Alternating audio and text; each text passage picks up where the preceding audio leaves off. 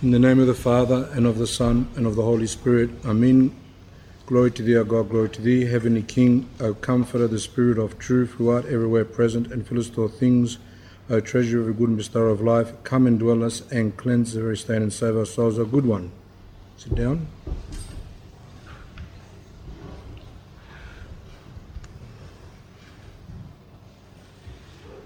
This is part 3 of our series of talks to do with this particular elder, which is Elder Paisios of Mount Athos. The first one was the life, which was talk 15. The last month one was encounters with the elder, people who met him and their experiences. And this one today is the teachings of Elder Paisios. But as I prepared this talk and just was going through and getting just ones I thought would be useful. I mean, obviously everything's useful, but just some in particular. I discovered that there was just so many things. So we'll see how we go today, but there might be next week another one. So those of you who have the energy, you're welcome to come. But I'll announce it at the end of the talk, because sometimes we don't want to go too long. Some people get too tired. That's why we have the break. Now, for those of you who weren't here, Elder Paisios died in 1994. He was born in 1924, and he was a great ascetic, a man of prayer, a man of fasting. And the last few, probably decades of his life, he became popular, especially for people in Greece that would go to him to get his counsel, to ask his prayers, but also people from all over the world flocked to him. Two places they could go to meet him. One was at his little kalivos, it's called in Greek, but hut, little house that he had on Mount Athos in Greece. And the second place was when he would be visiting the nuns' monastery, which he helped establish in Thessaloniki, which is called the Apostle John Soriti, that's the place of it there, who also publishes books now. And he also would go there once a year or twice a year, and people would be able to come to him there, especially women who weren't allowed otherwise to go on to Mount Athos to visit him. And he would have to be one of the most famous elders of Greece, but because of his books and the depth of his teachings and the miracles and everything, I think would have to say that he's now become known all over the world. I mentioned the first talk that his books have been translated into a lot of languages, and there's still a lot of languages to come. So last time when I went through the books, I forgot to actually name them. I showed you, but for the benefit of those on the tape, they have to know. This book is excellent, which is this one's not printed by the nuns, but it's still good. Elder Paisios of the Holy Mountain.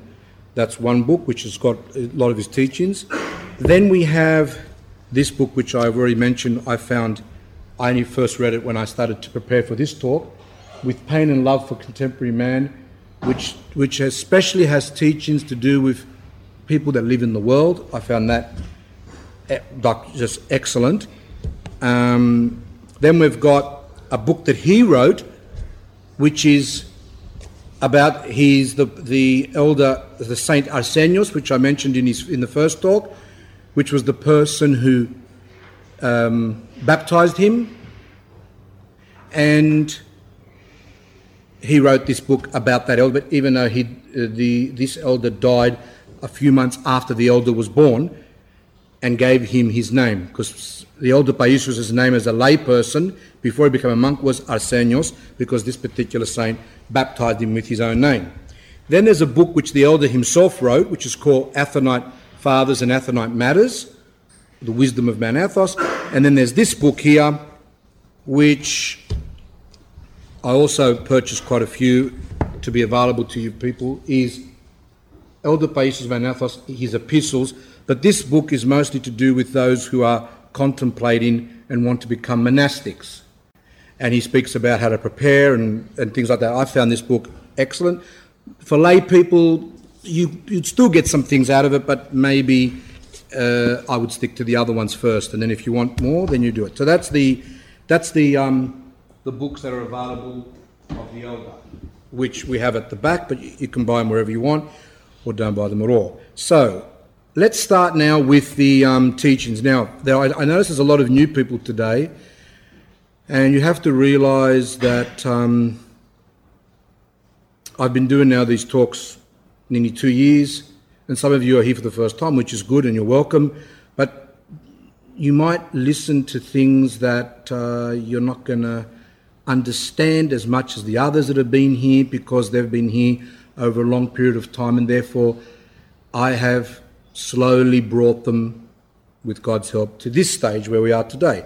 So if you start to get confused or you're not sure about things, don't go into a madness. You just understand that you can't expect to understand everything. Some of you will understand, the new ones as well, but there are people who won't. So it might be a bit alien to you, because what we're going to present tonight is the raw teachings of the elder.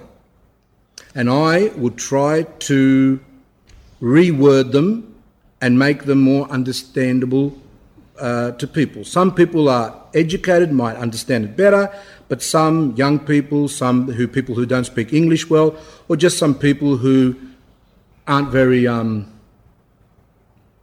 literate, one can say, might not understand. So I try to make it all easy for you. So just bear with that. The first thing which I found was his teaching on the evil eye, because we do hear a lot about the evil eye, and I'll read you what he says, what the elder says. He says, a young man was complaining that he is constantly under the spell of the evil eye and keeps going to a woman who knows how to ward it off.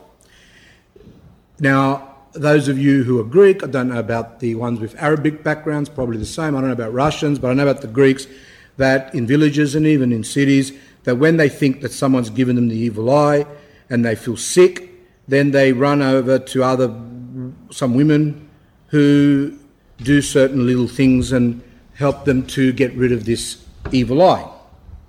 We have to decide, of course, is the evil eye true? And if it is true, do these people actually have it? Are they imagining it? And that's what we're going to try and explain now. Then the elder asked him, how does she do it?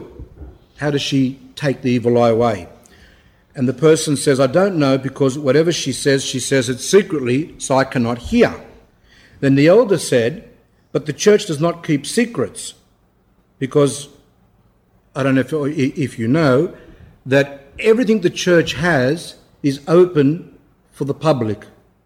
All the priest prayers, even though some prayers are said secretly during the liturgy and during other services, they are available to all Orthodox people to read through, and there's interpretations of them and things. So in the church, there are no secrets.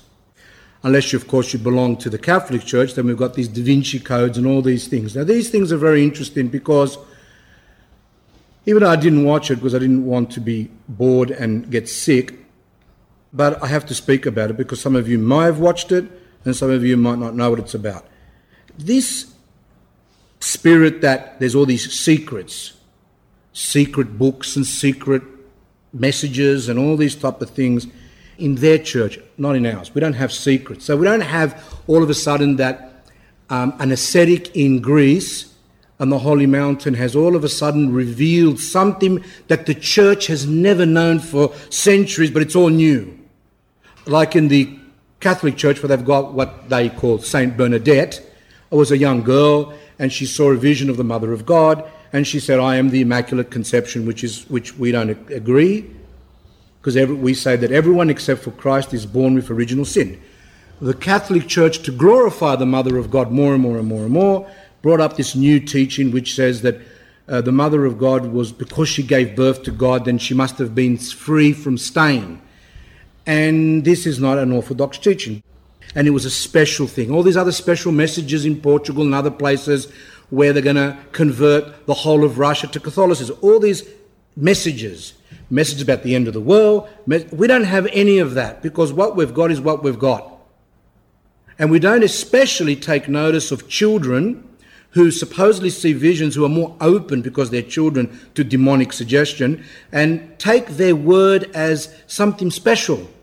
We've had children that have seen visions in the Orthodox Church, But when you read the lives of these children, there's nothing special that all of a sudden we're going to be offered a secret that no one knows. That's what the Da Vinci Code's about, and that's what all this other rubbish is about. So that's not in the Orthodox Church. So well here as well that the elder says that there are no prayers. There is nothing in the Orthodox Church which is a secret. Nor is there anything special that's going to be coming soon. Like the Protestants, all of a sudden they say, oh, you know, we've got a special message from Jehovah, or others, or not the Protestants, they don't do the Jehovah, but the Jehovah Witnesses, how they started their religion.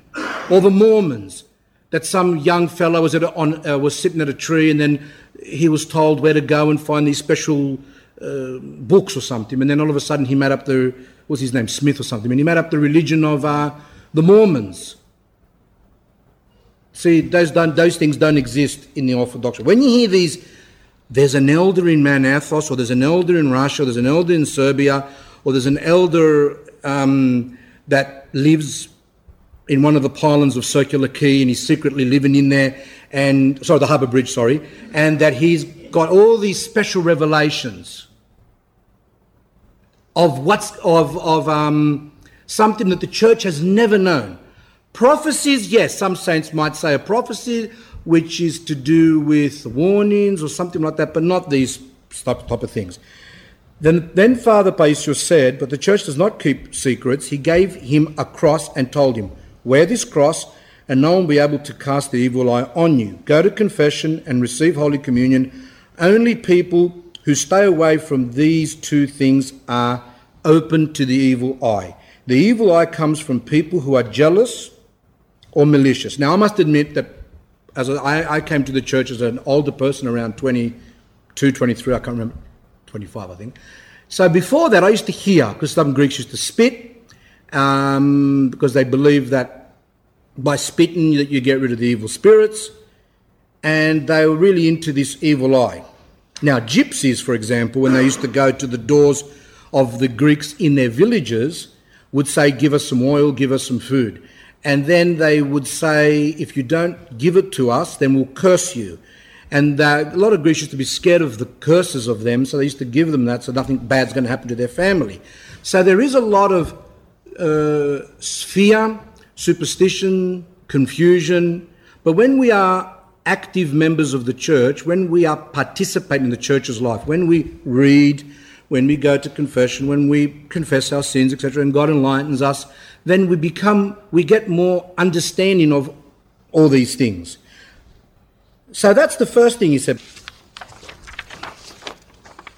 And then he continues on about it in another section on the evil eye, which I think will be useful. So the evil eye is true. Let's see what he says here. How does it come about? He said before, jealousy and all that. When jealousy is malicious, it may cause a lot of harm. That's what the evil eye is all about. It's a demonic force. So let me explain. You can get jealous and say, oh, look at that person's got a nice car. That's a jealousy, which is still wrong, but that's not the same as a person who has jealousy and becomes hateful towards that person who they're jealous of, become malicious, bitter. Those people can make that person who they hate, who they're jealous of, sick, have an accident, and other things, headaches, dysfunctional. And this is what the evil eye is. It comes from people, and as he says, I think further on, I'll go on. Elder, does the church recognize the evil eye? He says, yes, there is even special prayers for it. The evil eye works when a person speaks with envy and malice, with hate. And I've met a few of them, and I will tell you some experience as well. Many people, elder, this is the person speaking to the elder, ask for eye pendants. You know, some Greeks, I don't know if the others do it, they wear this little blue eye. And they believe that this blue eye protects them from the evil eye. And then you've got some gypsies which probably might sell special things, but then you've got also those women that I've spoke about many times, and they're in the newspapers and the magazines, and, like we've said it before, these women who say that they can tell you whether someone's done something to you, and then you go there and then you've got to give them a lot of money, or slowly, and then they'll give you some type of charm, some type of pendant that will make you better. Instead of going to the church, people run to these places. Why do people run to these places? Why don't they go to the church? Because the demons make them go there. Now, some of you might say, I know someone who had something on them and they got better. So do I. I know people that actually went to these places and got better temporarily. It was just a little bit of time, maybe a few weeks, but usually once they have committed themselves, then this person asks for more and more money, until some people have even sold their houses. Been on Current Affair and all those other shows Today Tonight of people that have lost a lot of money to these places.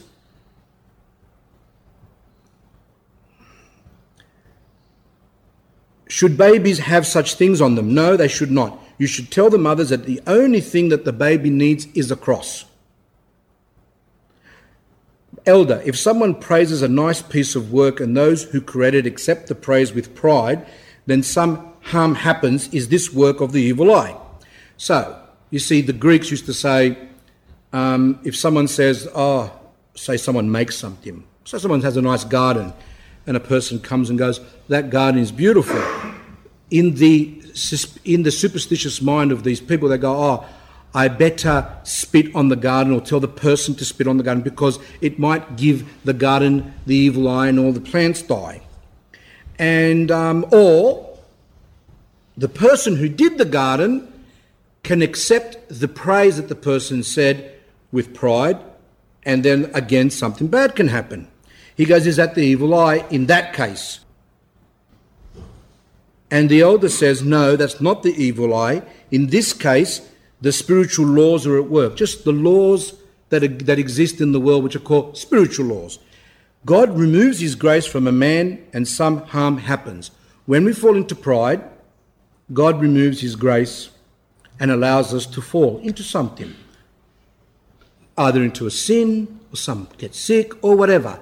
This happens so that we can learn not to become proud, because pride is the worst enemy of man.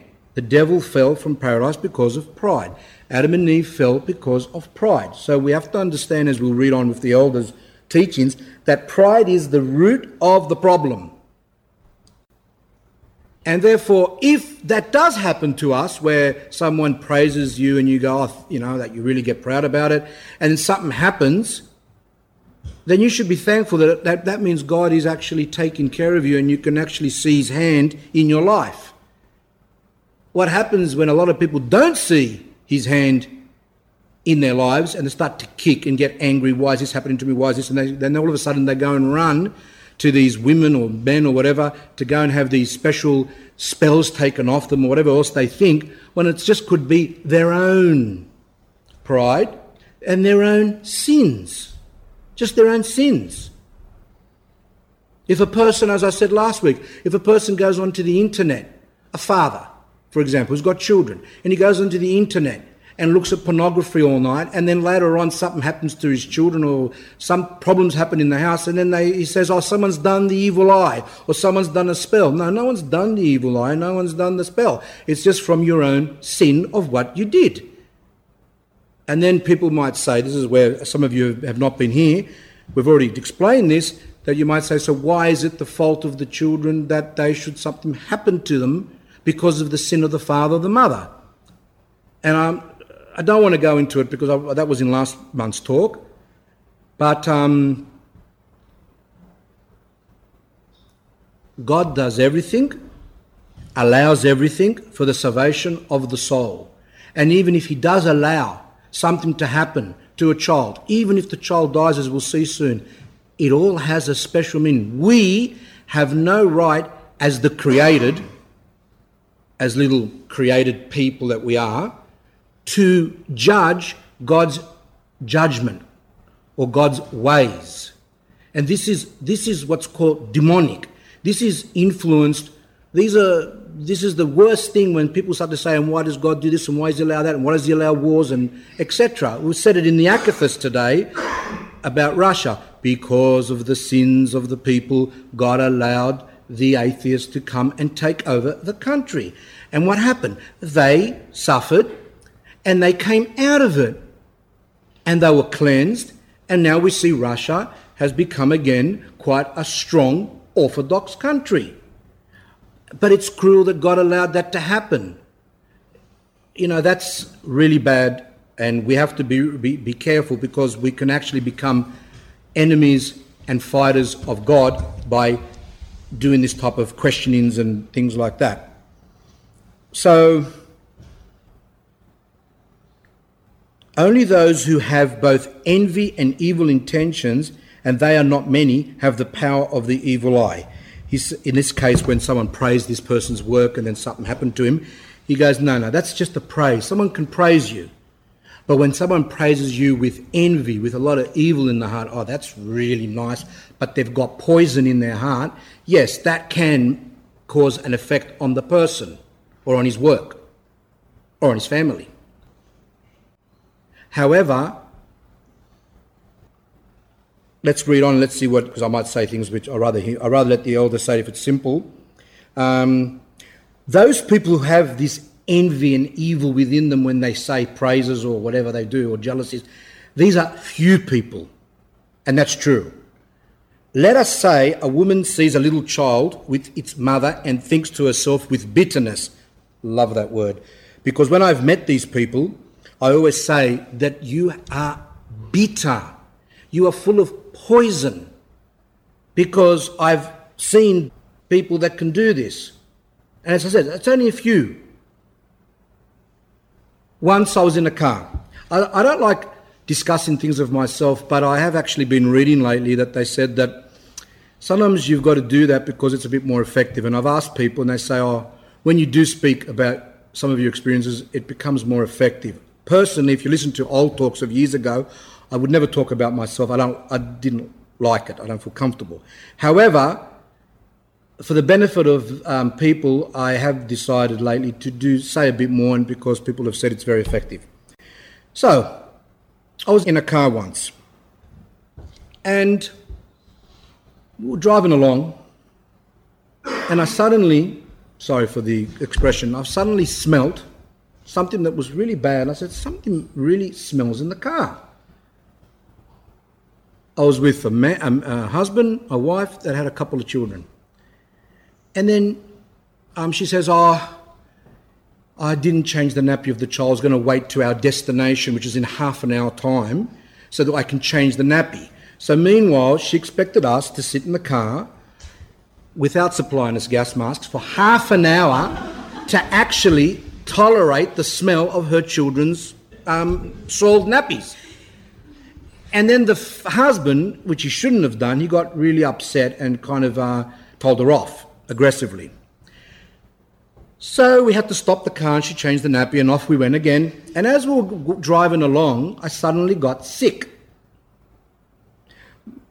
I felt like vomiting. It wasn't from the smell had gone. I felt like vomiting. I got dizzy and I became really weak. And then I realised, because I know this particular person, which I found out more later on, I've realised that it was from her.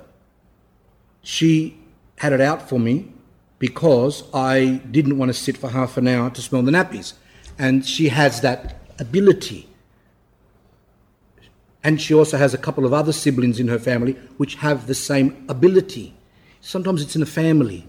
Not everyone has that ability. It's not an ability to want, but she did.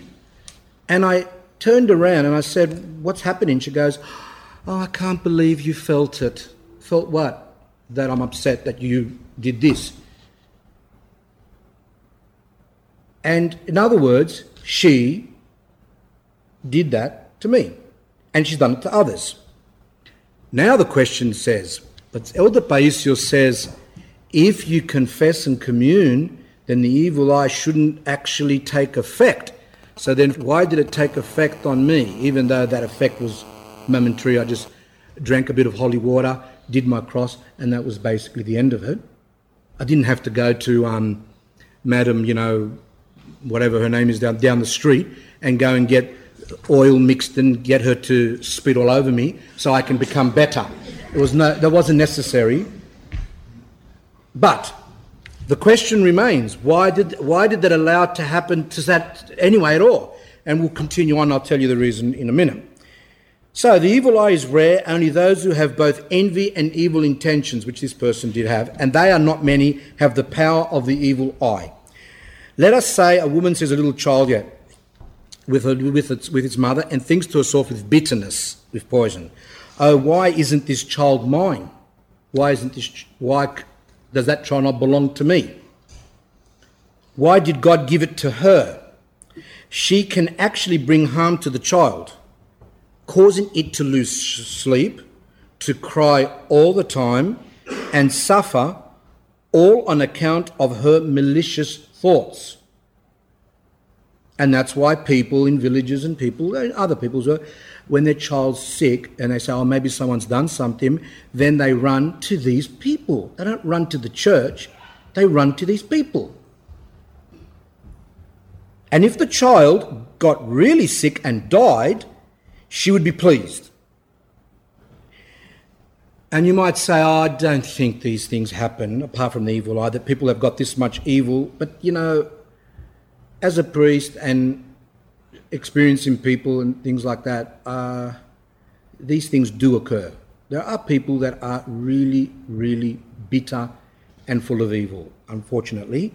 It's up to them to repent, of course. In a similar way, someone else may see a calf. Now he's talking about village things. They might see a little cow, the village, and want to possess that cow, and in a short while the animal dies. These things occur in villages, whether Russia, Serbia, Greece, etc. These things did occur. And as I said, these are a few things. Now, what happens if it happens to I'll come to me in a minute. What happens if it happens to you people? You've got to be careful. Coincidentally, someone rang me up the other day from another state and started to discuss this matter and said that, nothing's going right in my life. Everything I do, I muck up. Therefore, someone's done something on me. And it was interesting because I was going to talk about this today. So I allowed the person to speak, and I had to ask many questions and found out that, no one's done nothing on him. It's just himself. It's his pride. He does special fasts. He does special prayers. He goes to church when he feels like it. He does fasts which are not part of the church. Like when there's a Christmas fast, he won't fast, but when the Christmas fast finishes, then he fasts, and stupid things like that. And that is what's called demonic pride. So I said to the person, don't think anyone's done anything to you. So that is a point which there are people who do believe that every single thing that happens in their life is from some evil eye or someone's done magic on them. And that's why a lot of priests don't like to discuss these things. Well, I don't think we should not discuss it because some people might do that. We have to discuss it because some of you, even though you're in the church, might become confused. And in your times of sorrow and problems, someone might come along and say to you, look, I know a woman who drips oil, like there was one that was dripping oil, that was up at Canterbury, Belmont, I don't know where she was. And people would go to her so she can take off these spells and evil eyes. So if a priest does not do that, well, then he's failing to do his duty. It doesn't mean that because by discussing these matters, I'll say it again, that means that we're going to make people to think, all these problems. That people are going to start saying, I've got the evil eye, I've got this, I've got that. Some of you, having heard this, the thoughts might play with them and start to think like that. I have a solution, very simple. Drink some holy water, put a bit of holy oil on you. Go to confession if you haven't gone before. Go and commune. Get the priest to read some prayers for you. That's it. But once you go to a person, even out of ignorance, even out of curiosity, the church fathers are strict about this, and they say, once you've done this, you become, in Greek, what's called the menos, or the meni. In English means you are tied. You become, the demon has authority over your soul to torment you.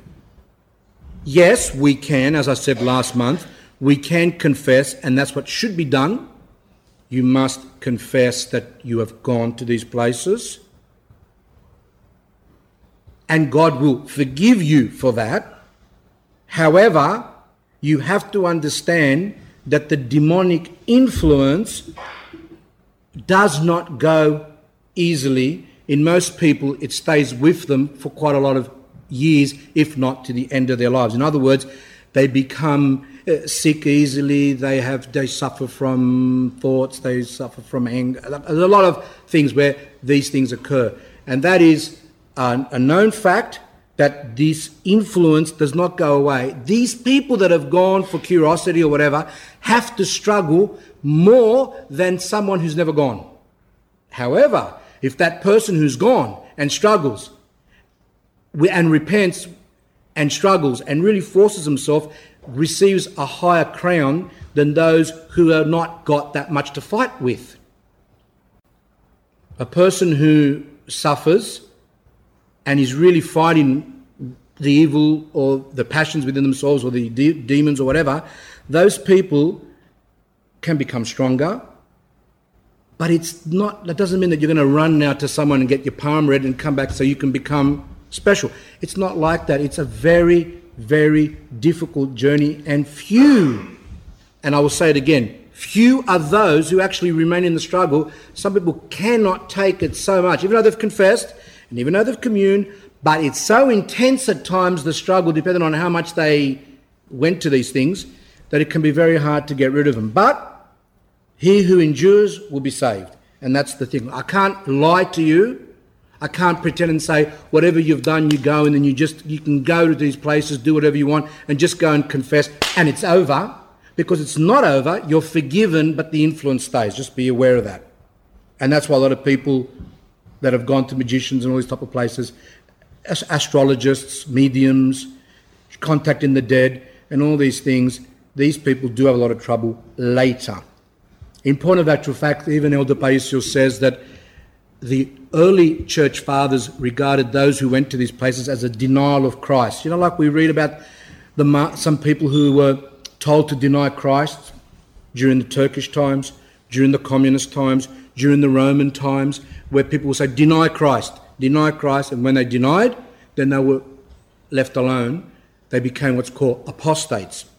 Those people, when they wanted to re-enter the church again, were chrismated. In other words, not rebaptized, they were re-chrismated. They were given the myrrh to receive back the gifts of the Holy Spirit. This is what Saint Nicodemus of Mount Athos says, that as someone who has denied Christ, even as a child out of ignorance, in other words, a child of 2 years old or 1 year old was taken from its parent and made Muslim, when that child ever finds out that he was once Orthodox and comes back to the Orthodox Church, he must be chrismated, even though he was not conscious that he denied Christ. So that's how strict it is. And Saint Elder Paisios actually says that as well. Because it's so serious, that sin of going to these places is equivalent to the denying of Christ. So be aware of that as well. And as I said before, if you have ever gone to those places, don't despair, return, confess, repent, and start your struggles. Don't go into despair and go, I've lost myself. No one loses themselves. Elder Paisios says, if the devil was to repent at this moment, after all the damage that he's done, after all the destruction for all these thousands of years that he's done on earth, God would forgive him like that. Keep that in mind. So when we fall into despair, when we've done a sin, and then we say to ourselves, there's no forgiveness, etc. We must always say, but wait a second, it's a well-known fact, all the church fathers say, if the devil were to repent, he would be forgiven. So therefore, if he's forgiven, then how much us we are not as guilty as him, because he was an angel, we are human.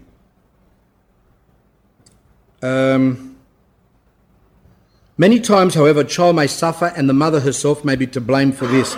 Maybe the mother saw a skinny little child and once said, "Look at this child is all skin and bones," but with bitterness.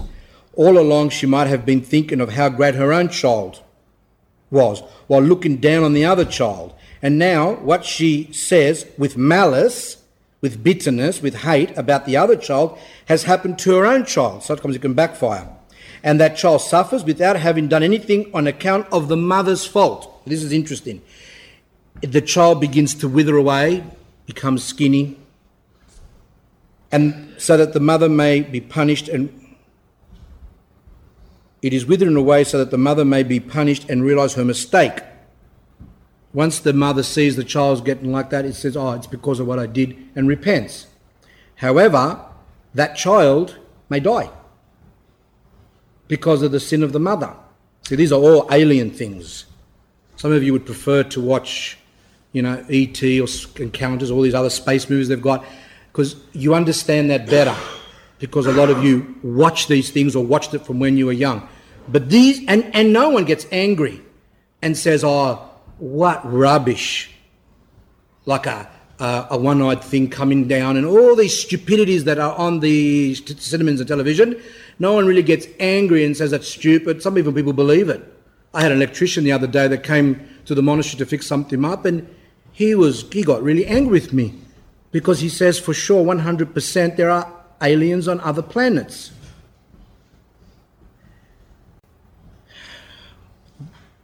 But when we hear things of the church, we might become angry and say, well, I don't believe, and why is this and why is that, and how come the child is dying, and things like that. Listen to what the elder says. This child will die a martyr. The judgments of God are unfathomable. In other words, we cannot understand God's judgment. The child dies a martyr. What does that mean? It means the child is saved. Now, some of you said, I don't want my child to be saved. I want it to live and go to university and go and study and get married and have children, and I want to have grandchildren.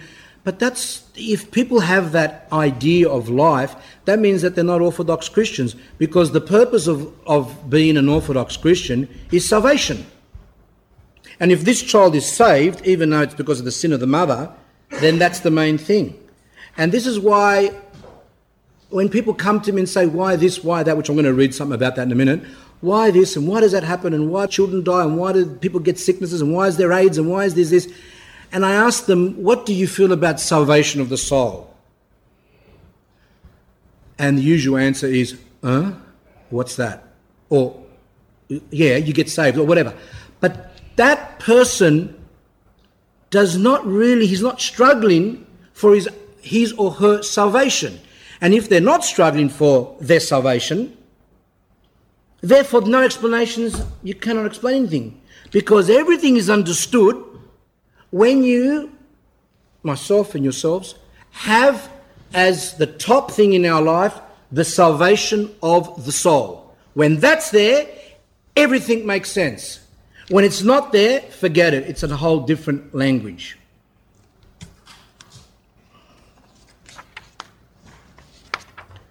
Back to myself. Why did that happen to me?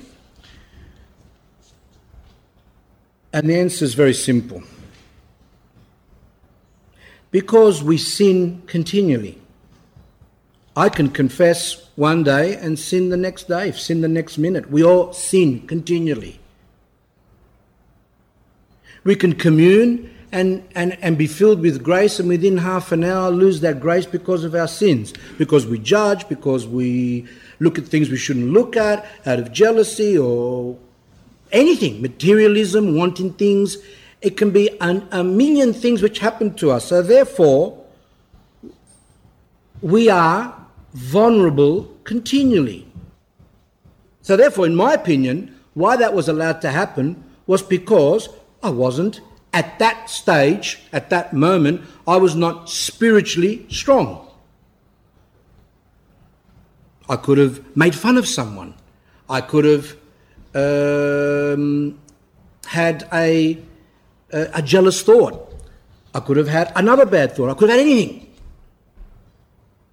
But the difference is between a worldly person and a person that's in the church is the person realizes when these things happen, repents.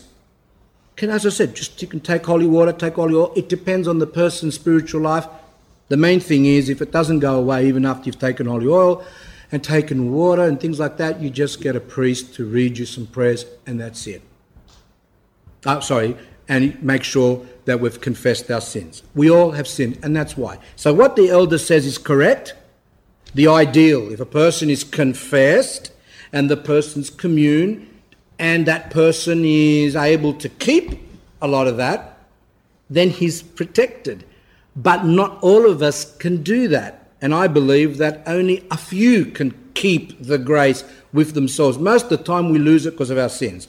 And that's it. So that's the answer. Very simple. I'm full of sins, and therefore that's why that thing was allowed to happen. But I didn't have to run to, Madame Con Artist to go and get some special, to get all spit all over me and go and get a special prayer. I don't need that. You can do your cross, you can take holy water, you can take holy oil, you go to confession, etc., etc. That's it. Simple as that. You don't have to go crazy and go, someone's done the evil eye, someone's done this, someone's done this, someone's done that, and also to keep away from those type of people. Now, you've got to be careful because sometimes people start to accuse others and say, I think she does that, and I think he does that, and I think this, and I think... You've got to be careful to make sure that it is correct what you're saying before you begin. And it's always good to speak to the priest. It's always good to pray to God, ask him for his enlightenment to know, just in case the demons come along and make you to hate someone. Like I hear people say, I think someone's done a spell on me, and I think it was my sister-in-law's, mother-in-law's, brothers, I don't know where the whole thing is going on. And I say, but how do you know? Sometimes they're correct. Most of the times they're wrong. So, that was that one. Then we go to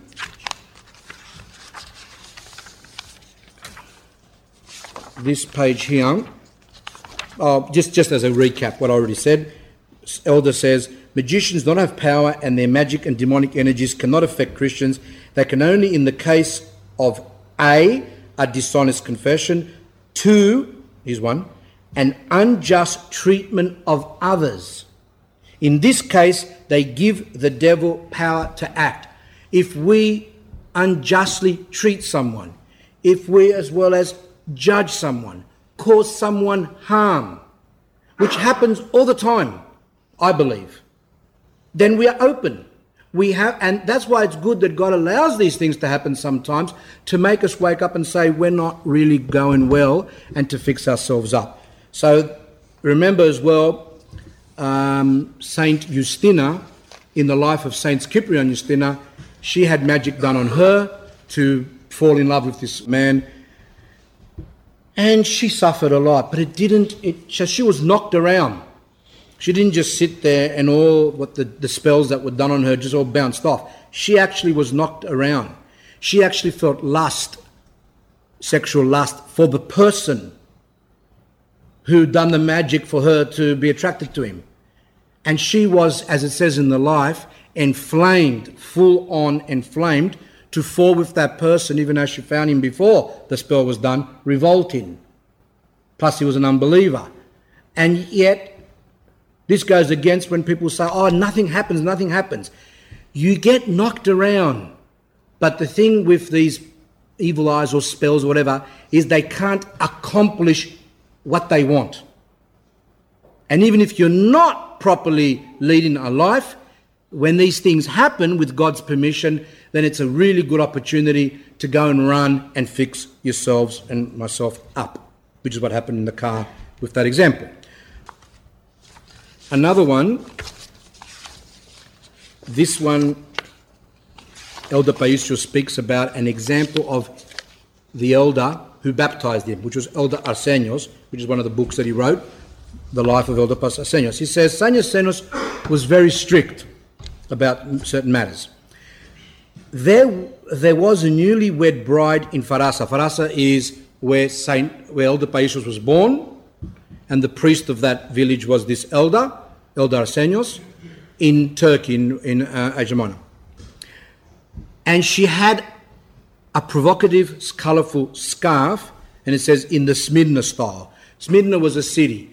You know, we've got in where the Greeks used to live over there in Turkey, in the, what's called Asia Minor, they had their villages that were a bit more strict, very pious, but usually in cities, people are more loose. And this woman was wearing a scarf, which in these days, we're talking about 60, 70, 80 years ago, this woman had a scarf which the women in the village didn't wear, and it wasn't a scarf that was becoming. Now, of course, everything goes, but let's just look at the strictness in those days.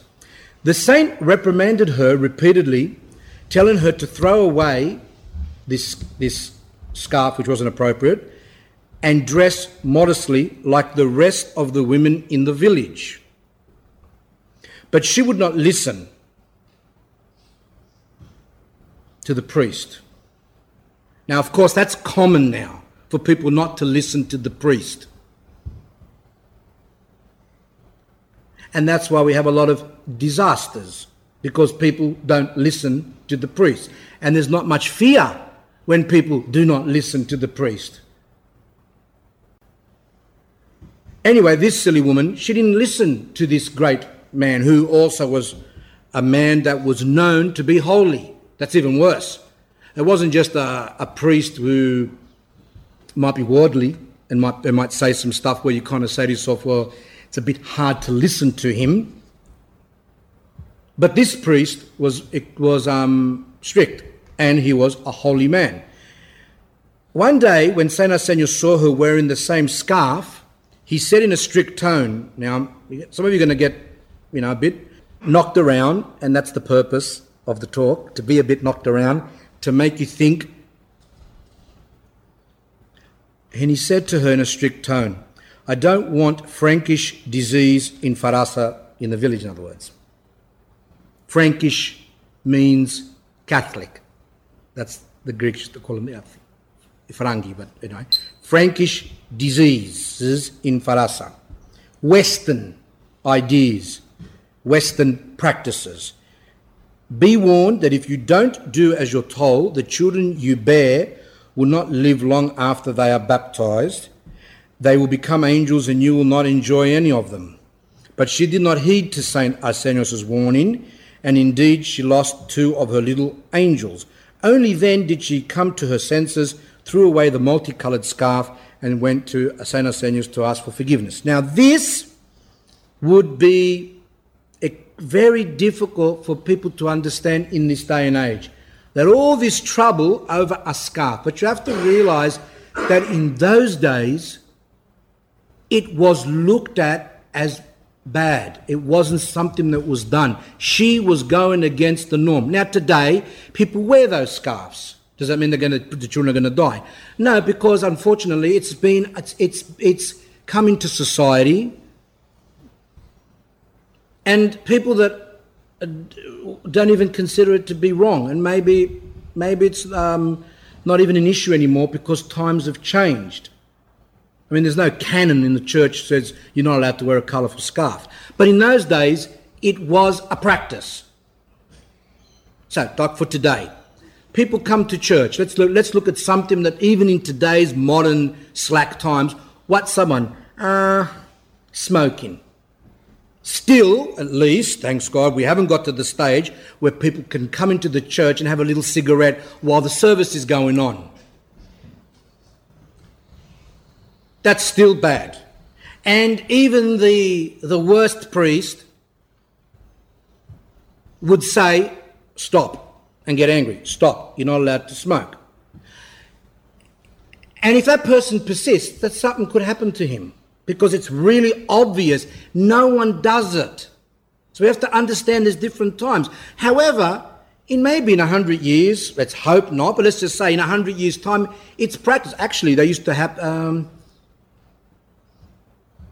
some places in ancient times, even a few hundred years ago, there were some places in Europe where, in Orthodox churches, where they used to have seats near windows and people used to smoke in the church. So these slack time. Anyway, let's not go there because we just... there's always been bad practice. But let's just say in Australia, no one smokes in the church. And if someone does it, then that means that person is on purpose showing impiety towards God. That's wrong. But let's just say in 100 years' time it's practice, like it was in those old days. It's a practice that people do smoke. And all of a sudden someone comes along and says, oh, don't smoke. If it's a practice and everyone's doing it, then that person, his conscience doesn't bother him. In this case, this woman knew that she was provoking the priest, provoking God, provoking the village, and therefore that's why that punishment occurred. So don't go around in a fanatical way and go and stand at the church, and when people come in with colourful scarves and say your babies are going to die, and all these other stupid things that people take the wrong way. You see, that's why I said it to you on purpose. Someone might say, oh, why even read that? To put things into context so people can understand. For example, some fanatical people that are that believe that that God sent them to be defenders of the faith, that they're the ones that are against ecumenism, for example. And then they read in a book that a saint said to a Catholic man, you're a devil. The Pope is the Antichrist. The Pope is a devil. And we do have examples of that in the church because of the time, the context. For example, just before the fall of Constantinople, the Greeks believed that they needed the Catholics to come and help them to defend them from the Turks. Therefore, there was not these negative expressions against Catholicism. A bit more lenient.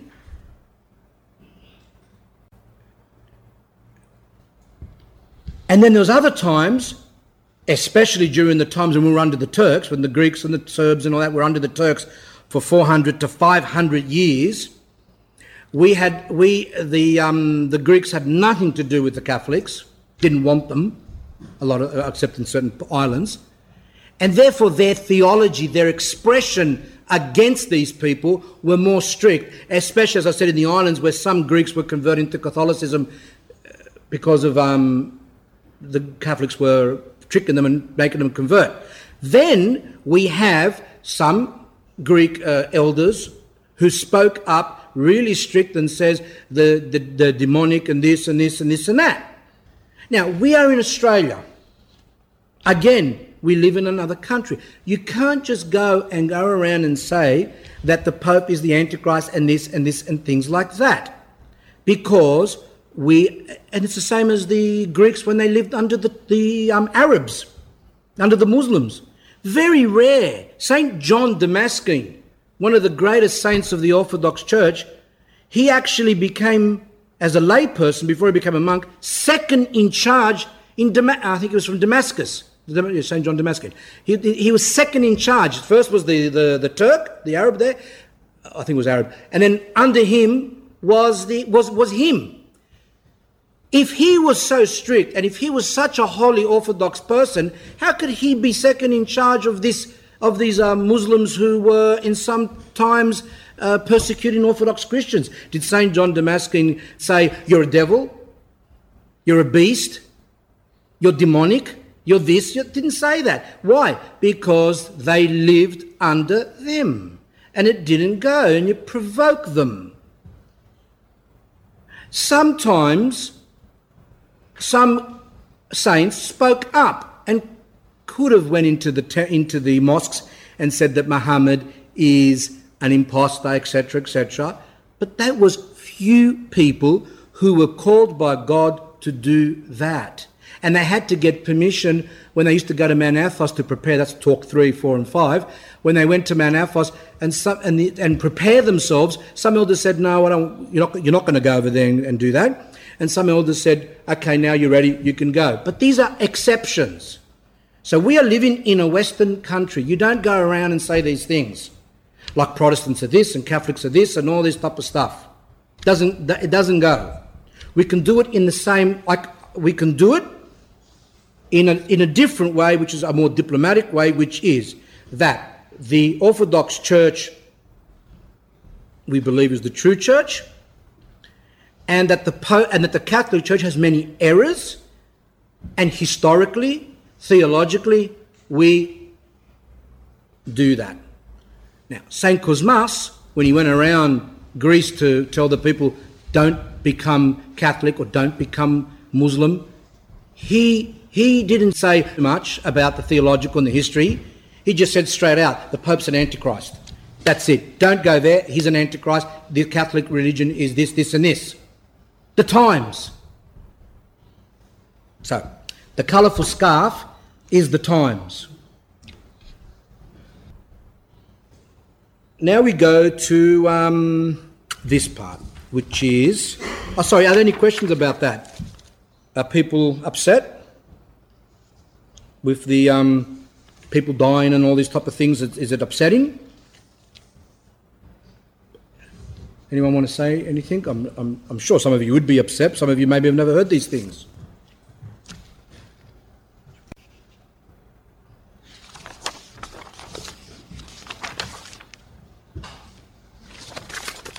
Yes, any questions so far? Yep.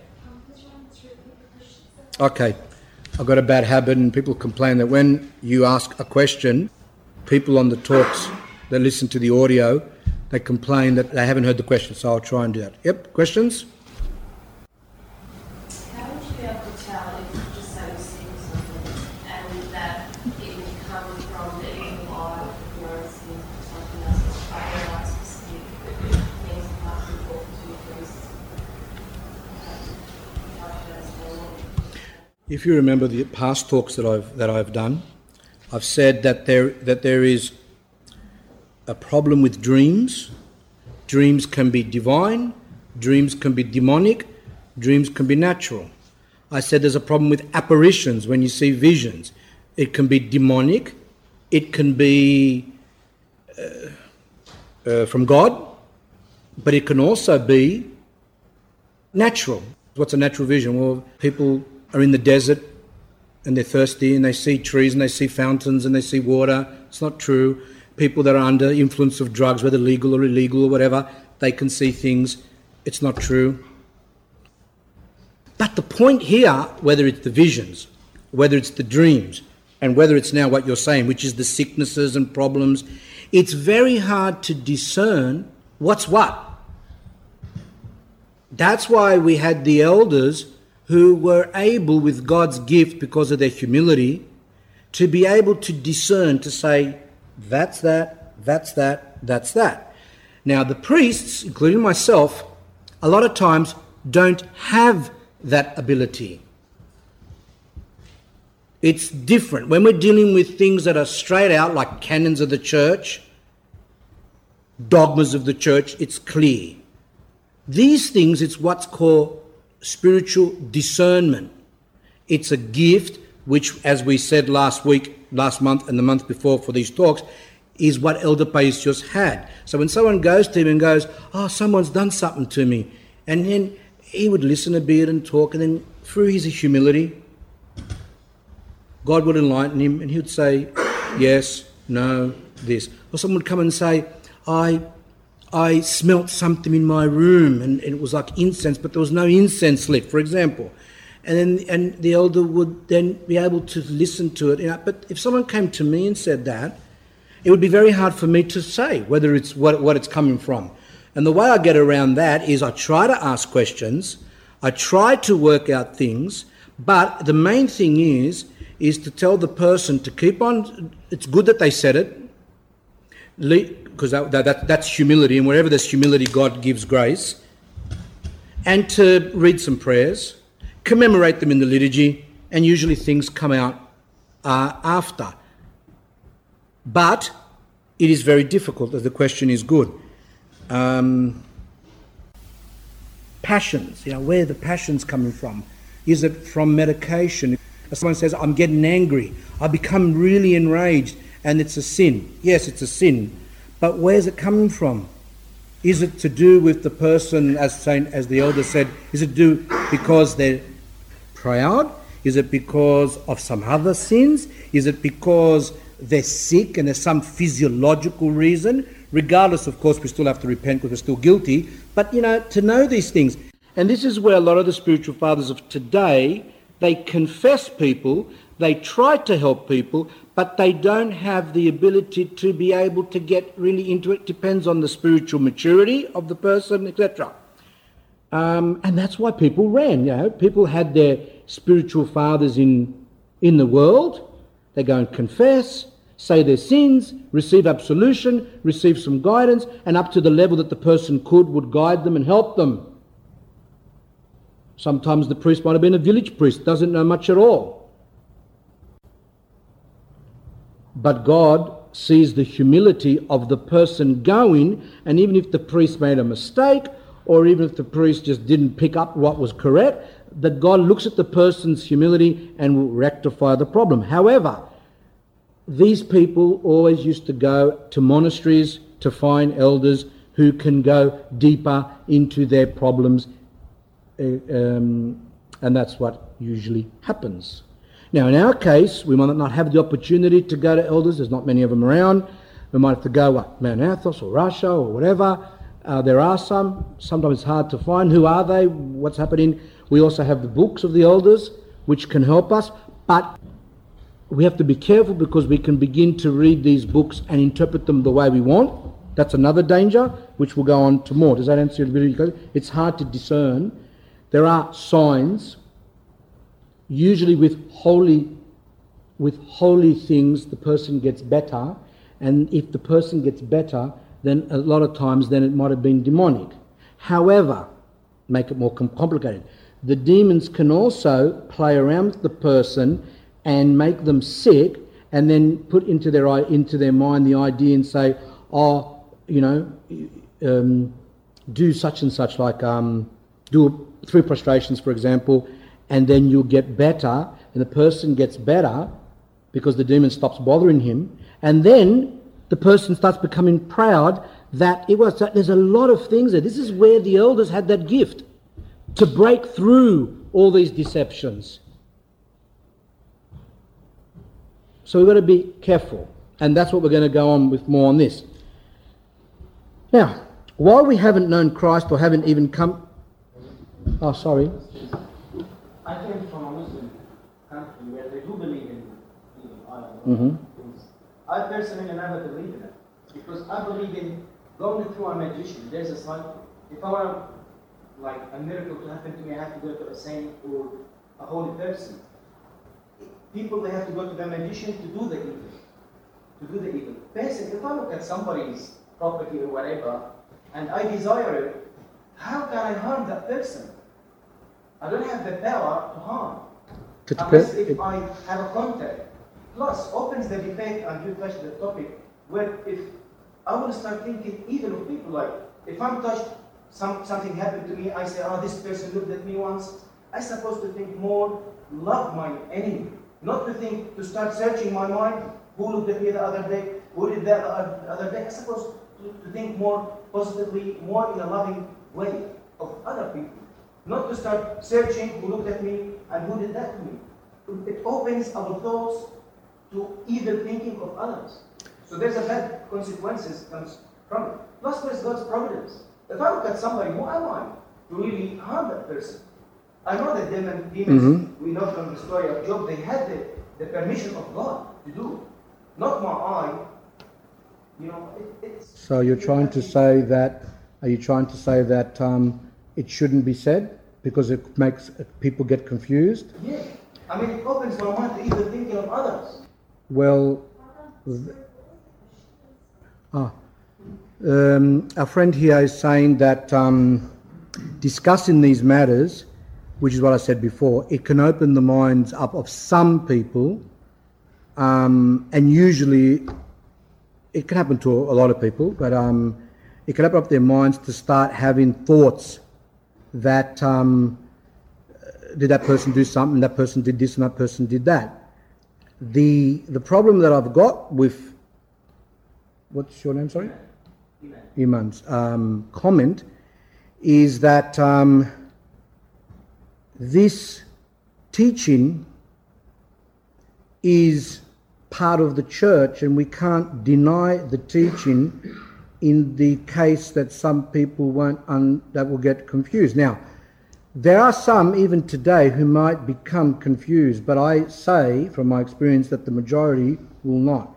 And one thing, and if they do get a bit confused at the beginning due to inexperience, that after a while they will learn not to trust themselves, notice that they're wrong, not to judge others, etc. But the main thing is, which is a problem which a lot of Orthodox Christians are having, is that people are running to these places. So by going along your train of thought, one would say then that we are making it more of an opportunity for people to fall into deception. You may know because of your participation in the church life and going to the church and things like that. But there are a lot of people that don't. They're confused. They see something on TV, as I've said in other talks, which a lot of you have missed out, but when you look at those people like the John Edwards person who talks to the dead and all these things, if you don't know the church's teaching, is believable. Because these people are communicating, and they're saying things that is only known to the person. If people don't know about that, then they're going to get confused. So there is a philosophy, I don't mean to be negative to yourself, but there is a philosophy within the Orthodox Church of certain people who have what's called the love bug. Now, the love bug is that everything is love, and everything is love and love and love and love. But also in the Gospels and in the epistles of St. Paul and the Holy Fathers, etc., they speak about love, but they also speak about spiritual warfare. And the spiritual warfare that they speak about is to do with demons and these proper problems. Orthodox Christians absolutely need to know about it, because we are losing many souls because of the ignorance that exists. There are some clergy who believe that their job is to stand in church and speak only about love. Because of that, in the name of love, they are losing so many people. So many people have been lost because they do not know what's going on. And I answered your question before when I said, yes, some people have, that are a bit weak in the mind, which we all are. And when they hear this, they can start having suspicions. They must learn to deal with that. And in addition to that, your point is also in one part, which is good, is that when I see, I'm not sure about yourself, but when I see someone who's mentally weak and suffers from obsession thoughts and things like that, I don't discuss these things. I don't know here who's got that. I don't know here who's got it. But I can't stop to say it because one or two people are going to go off and go out today and even when people heard Christ's teachings, I'm not Christ. I'm trying to transmit the teachings of the church. But when people heard Christ's teachings, they got it completely wrong. Now, one person went to, he was an elder, and he took his disciple, and they went to Elder Anthony. And Elder Anthony started to go into deep theology about certain things. This person that was there, not the elder, but the disciple, heard the teachings of Elder Anthony, some deep teachings. I don't know what they were. And because he was proud, and because he was an idiot, he actually, because when we're proud, we're idiots, all of us. When I'm proud, I'm an idiot. We're all idiots. We are stupid when we fall into this pride and think, that we are special, that we're this, we're that. So this idiot, he actually was there in the cell of Elder Anthony, and when he heard that teaching, which was beautiful teaching, deep teaching, but not for him. He went off and became, I don't know who he was exactly, he became a creator of a heresy. And that was because he heard the teaching of Elder Anthony. Now I can say, if Elder Anthony was here, St. Anthony, I can say to him, St. Anthony, you should have discernment because you've got a gift of God to know. You should have known that by speaking in front of this person that this person is going to cause damage. What would he say to me? It's the same as me. I'm not an elder, but the same question. I have to do my duty. If I don't do my duty, then I'm going to have problems because I don't know in here. Some people will take it wrong. That's true. Some people will take it wrong, get confused and come out of it later on. That's okay. Some people may take it wrong and go on a completely off. But that's what Christianity is about. Everything, like the Holy Trinity. Why did God teach Holy Trinity? Why did God have to bring the dogma of the Father, the Son and the Holy Spirit? Muslims won't even approach. A lot of Muslims will not approach the Christian church because they say we believe in three gods. Why did God allow the dogma of the Holy Trinity? Why? Why couldn't he just come down and say that God is one, which he is? But why bring up the Father, the Son and the Holy Spirit, which confuses people? So Muslims and other people, they say, don't become Christian because they are not monotheistic to believe in one God. They're polytheistic. They believe in three gods. Should we ask God the answer to that? So therefore, the teachings are there and we offer them to the people. I can sit here and talk about lesser things. I could sit here and talk about love and talk about the Jesus prayer and talk about etc., etc. I bet my bottom dollar that there will be people who will become confused even with that and go away and become deceived. Not mentioning the devil, not mentioning the evil eye, not mentioning sorcery, not mentioning the demonic warfare that we go through, not mentioning any of those things. Nothing to do with that. Love and the name of Christ, which, as the fathers say, that when we do on our prayer rope, we have our prayer rope and we do Lord Jesus Christ, Son of God, have mercy, and we have God's love and.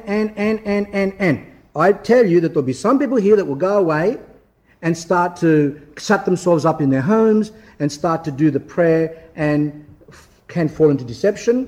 Many in Mount Athos, some monks did that.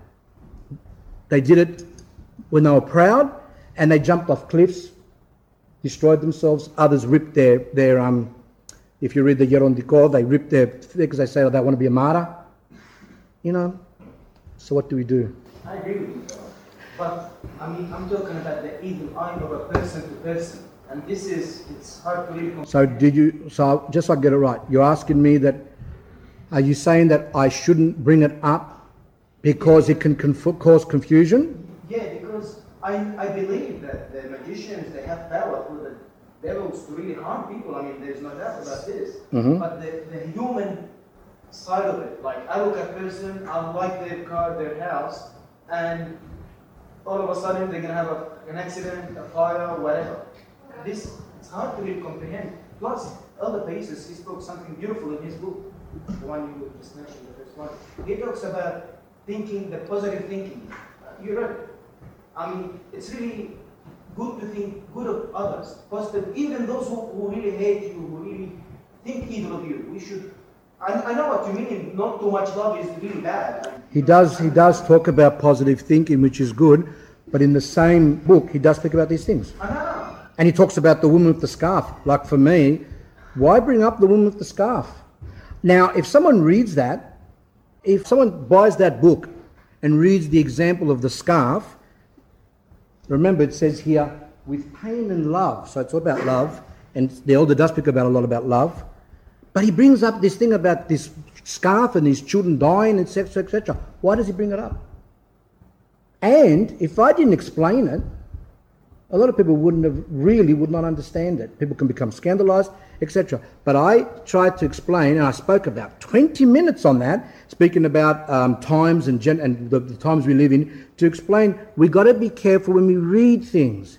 Some people read in the canons, a bishop who preaches heresy is not a bishop. Because of that, they go and make their own churches. Because that's what it says in the canons. But that in the context of what? They're not a bishop. They're not a proper bishop and they're not teaching, but they've still got the grace of the priesthood until the synod defrocks them. It's like people say to their mothers, when their mothers are not acting like proper mothers, and they say, "You're not my mother." Well, they're still the mother, but you're not my mother. You're not acting like a mother. I don't treat you like a mother. It's the same with the bishop. If he preaches bareheaded heresy, yes, we say he's not a bishop, he's not acting according to the way he is, but he still has the grace of the bishop. So we cannot take out, that's right, I did pick that up myself. Elder Paisios, in that part of the book, speaks about positive thoughts, and that was excellent. I found that fantastic. And as I go on, he speaks about that, he speaks about that. But, I mean, if you go here, at the back of the book, which I hope you people buy this book, what he talks about women that wear makeup, what he says about women that wear pants, it basically doesn't let them in the monasteries. What he says about parents who don't take care of their children, what he talks about priests who don't do their jobs, etc. What he talks about a priest, for example, it says in there, if a priest doesn't wear his rasa, don't get a blessing from him. That doesn't look like positive thinking to me. But the point is, I think that proves my point. Yes, your name? Evangelos. Yep. Just I want to correct one understanding is that in the same way that someone who's full of the Holy Spirit, like Elder Paisios, when you were to speak to a person like that, they were transmitting the energies of the Holy Spirit, the grace of God is coming through these people. In the same way, someone who's filled with anger or hatred of these things has demonic influences of people around in the negative way. That's a good summary. Not in the same way as a magician who's a lot worse, Yeah. more demonic influence, but with that hate they can transmit those energies. So, Evangelos, the question is, do we discuss it in this type of atmosphere, or do we not, because of the fear that people might get confused? I think it's good to discuss these things because we can learn and benefit from them. But like, just to make sure that if someone gets the wrong idea, they know that they can speak to the priest. Which I explained. Yeah. I heard a story from someone directly who went through this, who had a curse put on him, and everything was going wrong in his life. And through God's providence, he ended up on Mount Athos while he was in Jerusalem. He went there and he had Elder Joseph of Upper who told him, "You've got this things happened to you." So the elder of Vatopedi said to him of Mount Athos that you've got something on you. You've got this happened to you. Because when he told him everything was going wrong, he said, "This is the reason why it's going wrong." And he said to him, "Don't worry, you confessed, it's gone, it's finished. So you've got nothing to worry about," which proves that there are these things out there. But mind you, this bloke wasn't in the church. This made him come into the church and his life was transformed pretty soon. So, like you said in the book, if we're in the church, we're living a life in the mysteries of the church and sacraments, confessing, communion, we're all right. If something like this does happen and we're in the church, it's not going to last long because we're close to God and we're living in the place. That's right. Yeah, that's right. I mean, the demons can make, Job is the biggest example from the Bible. But man to man, I can go to a sorcerer, to them, the magicians, they can do, because they have very huge contact with the evil spirits. But if I look at somebody, and... So I'm not sure, are you saying that the evil eye doesn't exist? The evil eye, I don't think so. Person to person, no. Okay, well... It's called evil eye. Evil means the evil, when they look at somebody, they know this person is wrong spiritually, they want to envy him, they want to put him down to sin. It's good to say that if someone has a lot of hate in the heart, a lot of anger, a lot of hatred, that the demons have influence in their life, and through that person hating someone else, Then back to the evils. Who has the power to do it? But not if I look at somebody, and I have stories, somebody looked at me and all of a sudden I had an accident. I'm still not sure what you want to say. What I want to say is... I'm asking, because the question is there such thing as an evil eye? Evil eye... In your... Okay, we note your opinion, We note your opinion. People heard it. People heard myself. People heard what the elder has to say. And now people can go and think. And that's, you made your opinion thing. I disagree because of my own personal experience, plus what I've read, and also the fact that in the prayer book, in the Orthodox prayer book, it says here at the back,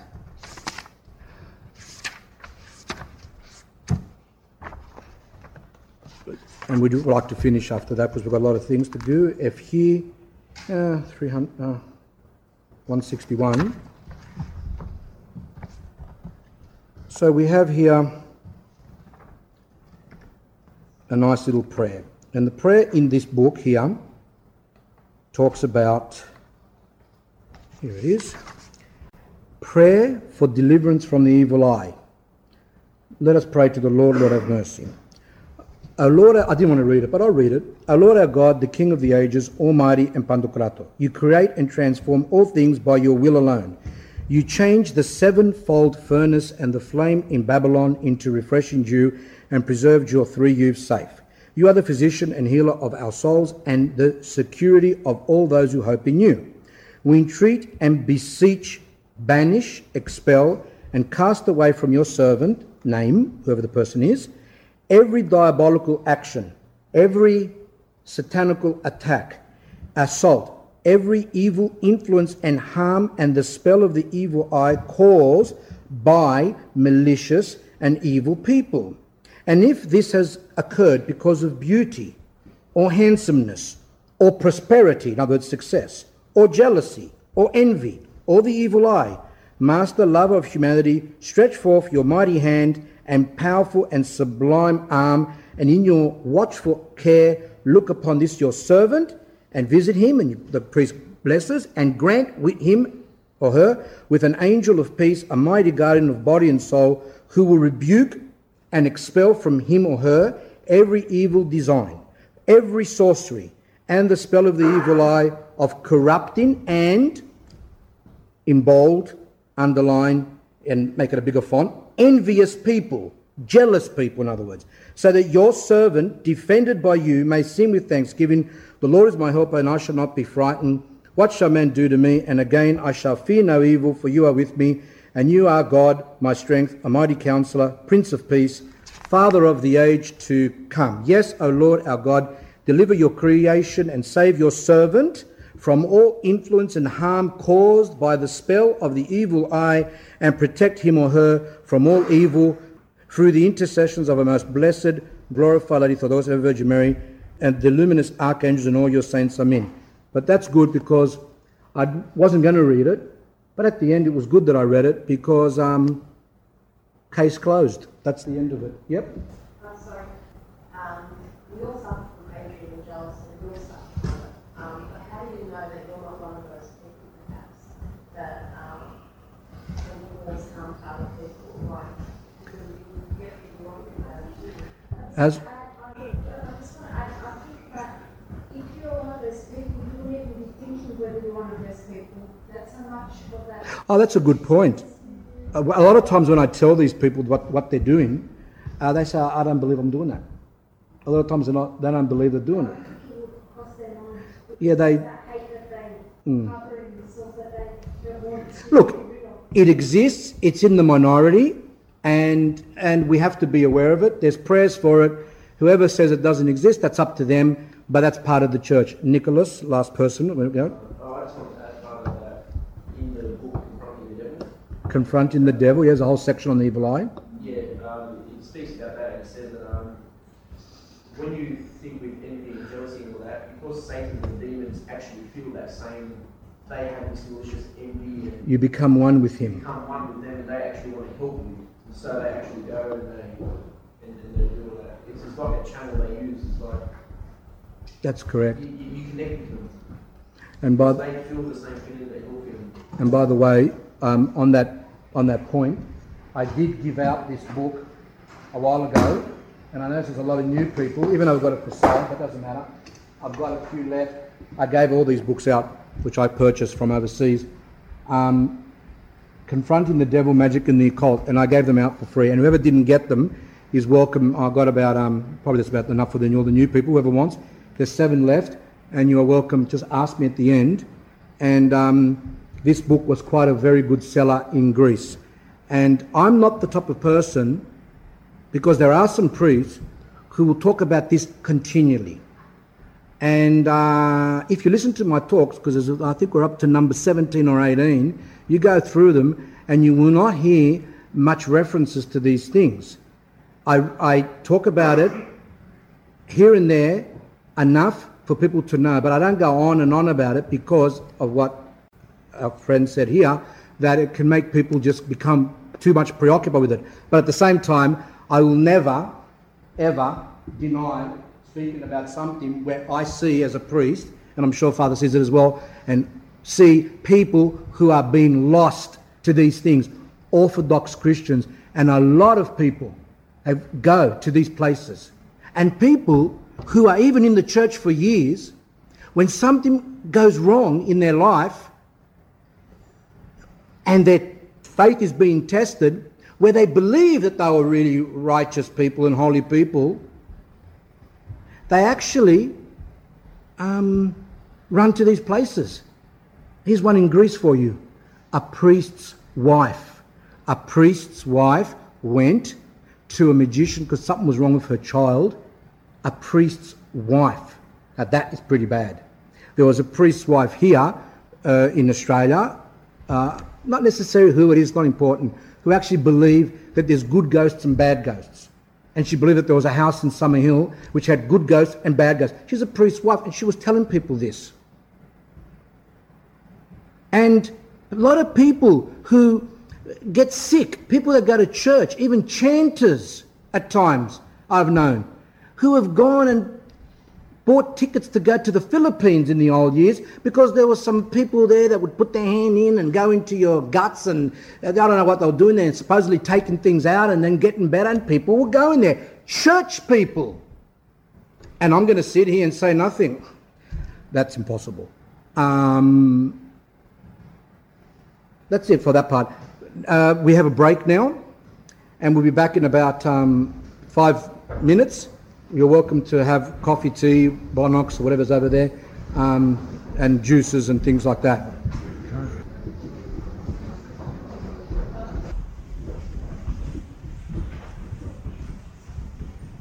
In the old talks, we used to actually do sometimes 3 hours straight. So you people are lucky you came in at the time when we have these breaks, because even though a lot of people used to say, I don't feel it was 3 hours, I feel it was only 1, but the break is good, and plus these chairs are a bit uncomfortable. So these 2 little points that come again from the elders' teachings, and very important for us, especially when we first come into the church, or when we first become more active in the church, there is a fear of this, and he explains. While we haven't known Christ, or haven't even come close to him, we dare look after the salvation of other people. We should look after our own repentance. Let's leave to God the care of other people, since we are not spiritually mature, as his providence looks after the whole creation. Why did I bring that up? Because today, this is a problem which occurs, is that there are many people who are zealots, who start becoming more interested in the church, and then because of the pride that's in us, they begin to believe that they have been sent by God to go and make other people repent, or change other people, or tell people how to live. And Elder Paisios, because he confronted a lot of these people, obviously because thousands of people came to him, but in my little experience, I've also confronted people like that. And we all tend to do it, especially when we first come in the church, where we've got zeal, as St. Paul says, but not according to knowledge. And people can become really, really proud and lose themselves. People who do this also can go into a very serious mistake, whereby they begin to judge on matters of dogma and canons Some people walk around with in Greek it's called the Pidalion, in English it's called the Rada, which is the book of canons, and read it like they're reading a novel, and read through all these canons and then begin to interpret them and look at what the different priests are doing and say they shouldn't be doing this and shouldn't be doing that, and causes problems and can cause schisms. And the elder says that a person needs, especially in the beginning of his spiritual life, to look at his repentance or her repentance. St. Paul, who became the greatest preacher, if you read his epistles, when he saw the light and he became blind and on the road that where he was, and God spoke to him and then he converted, he went missing for about 3 years. Where did he go?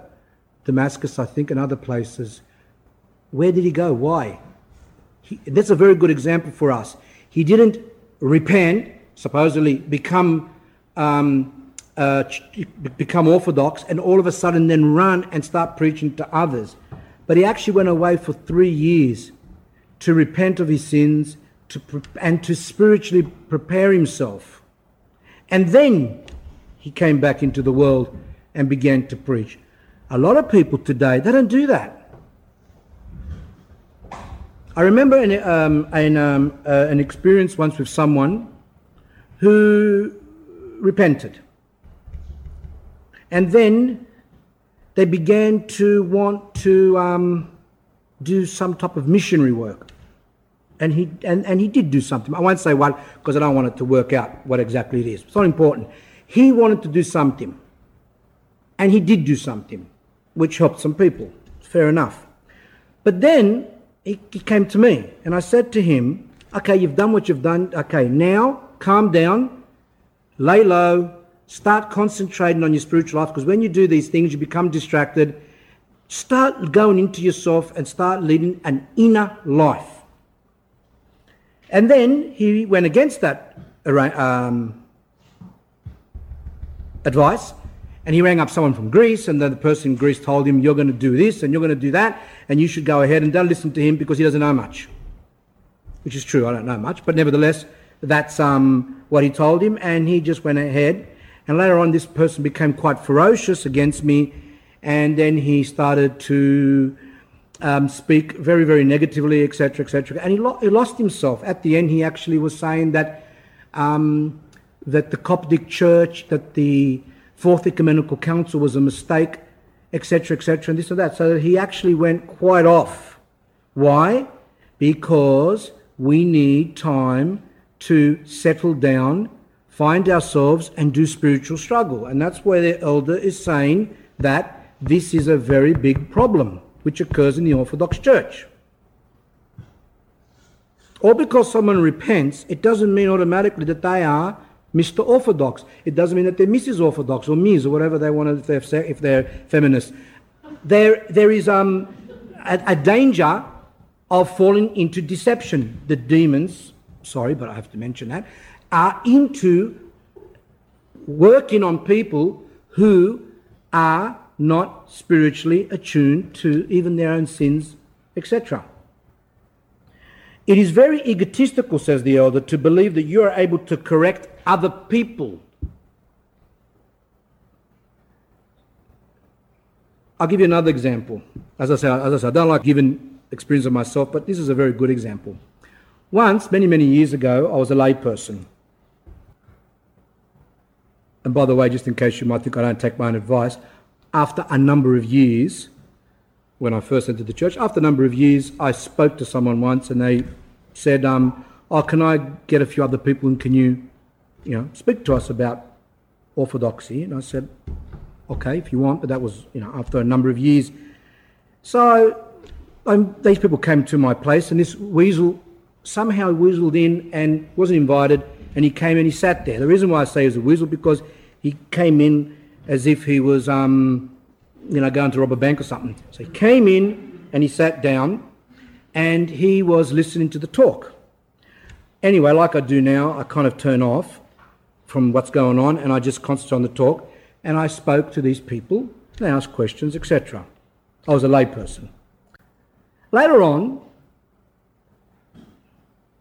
The weasel comes back, days later, and he said to me that I have to cease speaking because I'm not teaching the right thing. I said, and what exactly didn't I teach? But he wouldn't tell me. He just says, you mustn't speak at all. This person was a Jehovah's Witness. He used to be a Jehovah's Witness. And he changed. But, like I said before, he changed and suddenly he became Mr. Orthodox, that's it. So as soon as he changed, he became Mr. Orthodox straight away, and he started preaching to people and telling people all these things and going yap, yap, yap. And I said to him that, even though you do know the Bible quite well because you used to be a Jehovah's Witness and they learned the Bible quite a lot, but you know it in the wrong way. And plus I said, well, you're saying to me that I should stop, which is fair enough. He rang up also a priest that I knew in Greece, and he went to other priests. He actually went into the expense of ringing up long distance to some priest that I knew in Greece to get that priest to tell me not to talk. I don't know. Anyway, so I said to him, I don't know what the problem is. I said, and I pointed to my library in the room over there, because he was came to the house, and I pointed to the library over there, and I said, basically I try just to transmit whatever I, read in the books and things like that. And the person went into a frenzy, began to shake, and he started to say, those books, and, actually became like a bit possessed. And he said to me, you must stop. And I said to him, why? I said, if a priest tells me to stop, yes, but I'm not going to listen to you. And then I said to him, look, I think you better go. And then I did something which was wrong, which was bad, because I was, a bit young, and still I'm doing things wrong then, but then I did other wrong things. As we mature, we make, we learn about mistakes. And I had in the front, as he was leaving, I had in the front house there a cross. And I said to him, does that bother you, the cross? Because I know that the Jehovah's Witnesses, you get really bothered with the cross. And I said to him, I think that deep down you're still a Jehovah's Witness. You persist in coming and saying the same thing, just like they do. When they come to your place, and they come again, and they come again, and they come again. They're like Rottweilers, those dogs? They just grab on, and they won't let go. That's the thing with this person. Just kept on going and going and going and going and going. And I said to him, look, go, finished. And he became a very great enemy. But the point here, what I'm trying to say is that he was a Jehovah's Witness, and then he was baptized, and then he became super Orthodox, Mr. Orthodox. You see, this is wrong. And these are the mistakes that occur, like the other fellow who I told you. And a lot of people, this is one of the main problems of the church as well, is this thing of people converting, changing, and becoming like this. And that's why the elder had that experience from people. As I said, I've had a little experience from it. But he had a lot of experience because he dealt with thousands of people that would come to him. And one of the main problems would be ego, pride. I thought that was very good, and that's what we should do. We should always be careful. You can do work in a more humble way. You can commemorate people. You can give someone a booklet or a CD or whatever you've got. You don't have to go and say something. I know a person, for example, that as soon as he opens his mouth to speak to someone, he just says everything confusing and confuses the person. Some people are like that. The next part is on the relationship of parents with children. It says children must be careful. Children can also mean older people, adolescents or older, must be careful to always show respect towards their parents. When they contradict their parents and are disrespectful, then the grace of God deserts them, and they become vulnerable to the devil's influence and energy. That's another problem there. So this is the elders' teaching. When children, young and old, are disrespectful to their parents, God takes away his grace because of the fact that that's such a this relationship between parents and children is a holy relationship, and God takes away the grace. And, not my words, the elder says, and that person becomes open to the devil's influence and energy. Sometimes, he went on, when children behave badly towards their parents or insult them, they immediately start to be receptive to the devil's energies and become confused. By cursing or slandering their parents, they give the devil the right to interfere in their lives and control their actions. The same thing happens to monks when they accept negative thoughts about their elder or the rest of the monks. This way they give the right to the devil to fight them. This is important as well, because a lot of people's lives don't go well. And the reason why they don't go well is because of our relationship with our parents, the way that we disrespect the parents, or the way that we could even swear at the parents, or whatever we are doing. We should know as Orthodox Christians that this makes us open to the devil's influence, and things don't go well. Again, it doesn't mean that the person, as we're going to read further on, has to be hanging from their parents and have an unnatural relationship, which I'll talk about soon. In general, we have to be respectful and be very, very careful with that, because we don't want to have a cursed life.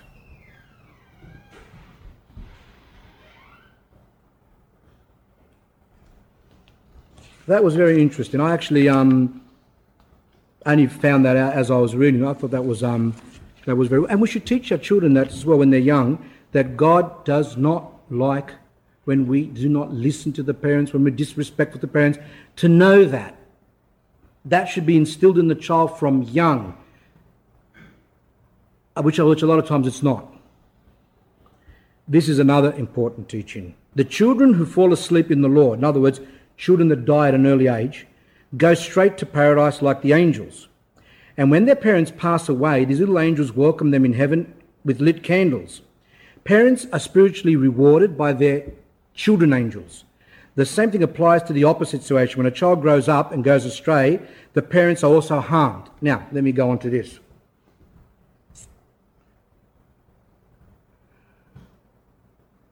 When I meet people and you can see that they are quite religious, and they say that they have come to the church, and sometimes I say to myself, how did these people come to the church? It could be that they were searching, that could be a reason. But I ask them a lot of times, do you have a relative who's a monk or a nun? They go, no. Okay. Do you have was your mother or grandfather, what, were they religious much? They go, not that I know of. I go, okay.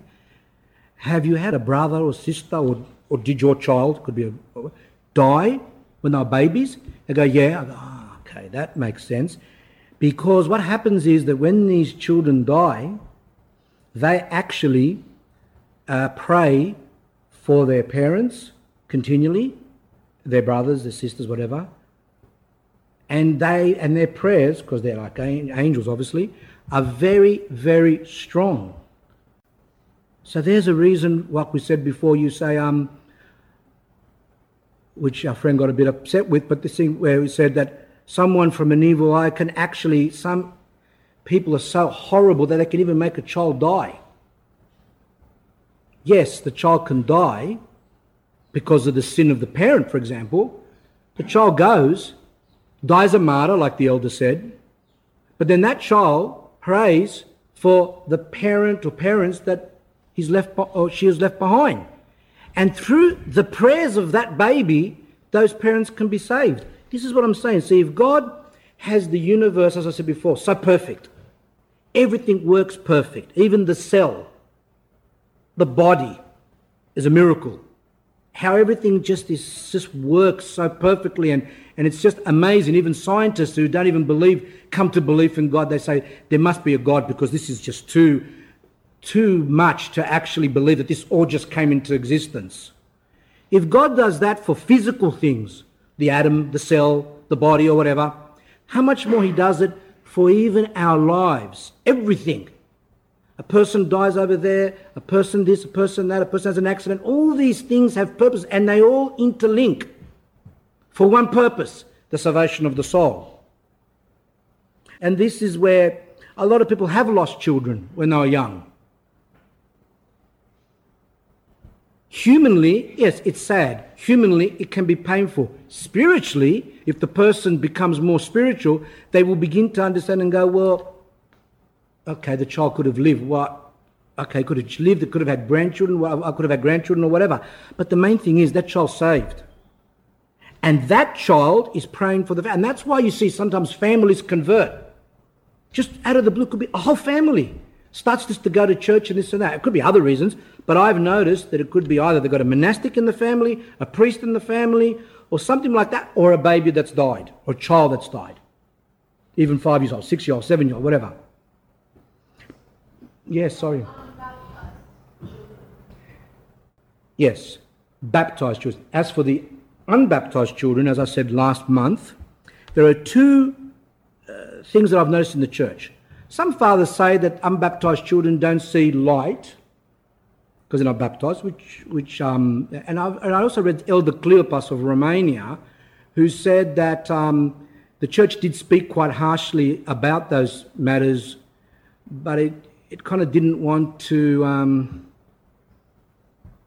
encourage people to have abortions and things like that. But he said that he believes that these children are like martyrs. Now, the main thing is we know that there should be baptism. As for those that are unbaptized, we leave it in God's hands. We shouldn't go one way, just leave it. I mean, he did say that, but we do have other fathers that say one elder had a vision and he saw even people that weren't Orthodox, and he said that, you know, they were going according to their hearts, according to the gospel. The gospel was in their heart. Naturally, without knowing the gospel, they were living the gospel as if they were Christians, but in a broken way. And he said that God helped them, but they will not have the same benefits as the Orthodox. However, I prefer to say, let's leave that in God's hands, exactly what happens to them. Because of this chauvinism, we can say, oh, we are the only ones that are going to see the light. Yes, well, we who are Orthodox, as Elder Paisios the Great says, we who are Orthodox, if we deny and leave the church, we'll go to hell. As for the others who aren't part of the church in the first place, as for the others who aren't baptized, God takes care of them. We don't know what's going to happen to them. And it's not, we can't say they're going to be lost, they're going to be, this is no good. And this is what other religions do a lot. And some fanatics in the Orthodox Church would actually say those type of things and keep on going on and on and on as if they're a tape recorder. The heretics are going to go to hell, and this is going to go to hell, and that's hell. And, you know, let's leave that. Because God, if we should be more concerned, how can we say, let's just say, which is what you said, which is a good, if we've got any form of love, how can we say so easily, oh, they're going to go to hell, or that person's going to go to hell, that prostitute's going to go to hell, that gay person's going to go to hell. Everyone's going to go to hell, basically. And how can we say that? And I remember reading Staret Silionos, Russian saint in Mount Athos, beautiful writings that he had. And someone said, I think it wasn't to him, I think he was talking about someone else, I can't remember, not important. There was one part there where a person said, all the heretics are going to go to hell. And then the holy elder said, love, a person with love could never say that. How could you even have passed in your mind that that person go to hell? Do you know what hell is? To actually say easily, so easy like that, to say someone's going to go to hell. I watched once these Protestants in America. They belong to a group, it's like a family.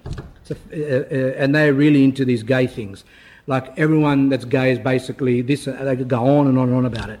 And they go outside churches and shout that, you know, if the preacher doesn't say it, yeah, for them, the preacher has to say that all homosexuals are going to go to hell. And they go on and on about it. And then there was a BBC reporter went on there and he spoke to them and goes, and so how about me? What's going to happen to me? Because, you know, I'm not Christian or whatever. He goes, and the girl about 17, 18, she goes, oh, you're going to go to hell. You're going to go to hell. Like that. See, this is unheard of. If we do that, any of us, including myself, if any of us here easily says who's going to go to hell and say it easily without any pain, then we are not orthodox. We are not really. No one can say that easily. Parents who have retarded children must not feel sad for them because their souls are already saved. The mentally ill as well and things like that. On the contrary, they must be happy because their children, without making any effort, have earned paradise. They're already saved. What else can parents wish for their children? That's the question. If they face their children's defect in a spiritual way, they are also benefited and rewarded by God. Now, I don't know, many of you follow American politics, but the woman there who's going to become vice president if the Republicans got in, was the name of Sarah Palin there. Now, she's some type of Protestant. I don't know what she is. And the women of America, a lot of the feminists, they hated her. They hated her so much. Made fun of her, mocked her, anything they could. Why? Because she's against abortion, number one, and the feminists do not, because that's one of their biggest achievements that they made, that they actually got the law passed in the 1970s, that abortion to be legal. But another thing which really, really spins these women out is the fact that she had a baby with Down syndrome, knowing that she had the baby had Down syndrome. I think that's, if I remember right, I think that's what I remember, that she already knew before the baby was born that the baby had Down syndrome. Is that how you say it? And she had it. It was like if you poured metho into their mouths and lit it, I think they would say, that's not painful. But the fact that she had a child like that, because today abortion and, you know, this thing of like Nazis and all that, when they used to have to try to make a super race, and that's what they're trying to do now, is that we're going to genetically check women that are pregnant and find out whether they're going to have any imperfections, or a boy, it's a girl, or this or that. And if it's not to your liking, you just get rid of the child. And this is where the world's going to. But I'm not here to judge them, because I'm here to look at what, for us as Orthodox Christians, that's what they're doing. And that's wrong. How God's going to judge them, we'll leave it to him, because he knows exactly what's in them. As Elder Paisios says, he knows what their background, what's their conscience. He knows everything about those people. We as Orthodox Christians must never ever do that.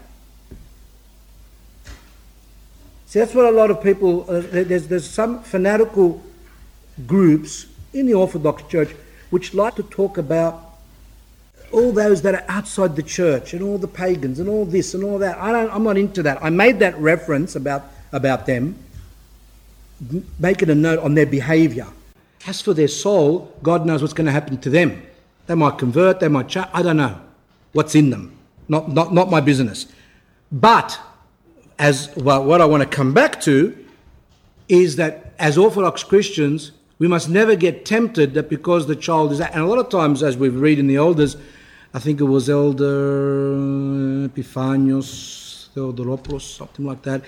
Someone went to him and said, the doctor told me that my child's going to be born retarded and something like that. And he said, leave it in God's hands. Don't have an abortion.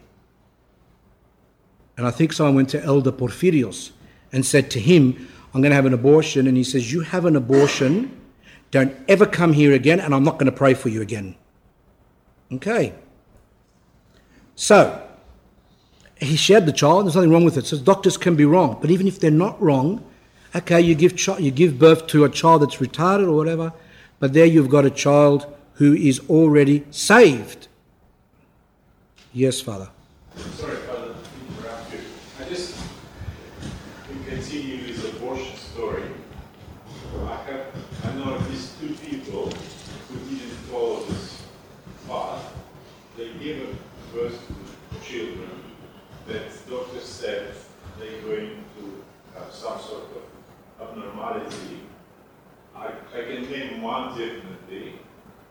She is a friend of my daughter, and she's 20-something now. She's absolutely perfect person. No problem whatsoever. And when she was in mother's womb, the doctor said, "You have to have abortion because this child is going to be some sort of problem."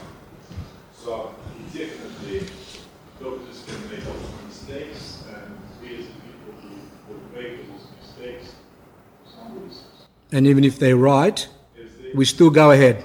we still go ahead because it's all I'll repeat that just because I can't for the tape. Father Alexander said that he knows an example of someone who was told that the child had an abnormality, that they should have an abortion, and that she didn't listen, and the child now is 20 years old and perfectly normal, and that the doctors were wrong, which they are most of the time. I think God blinds them because of their pride.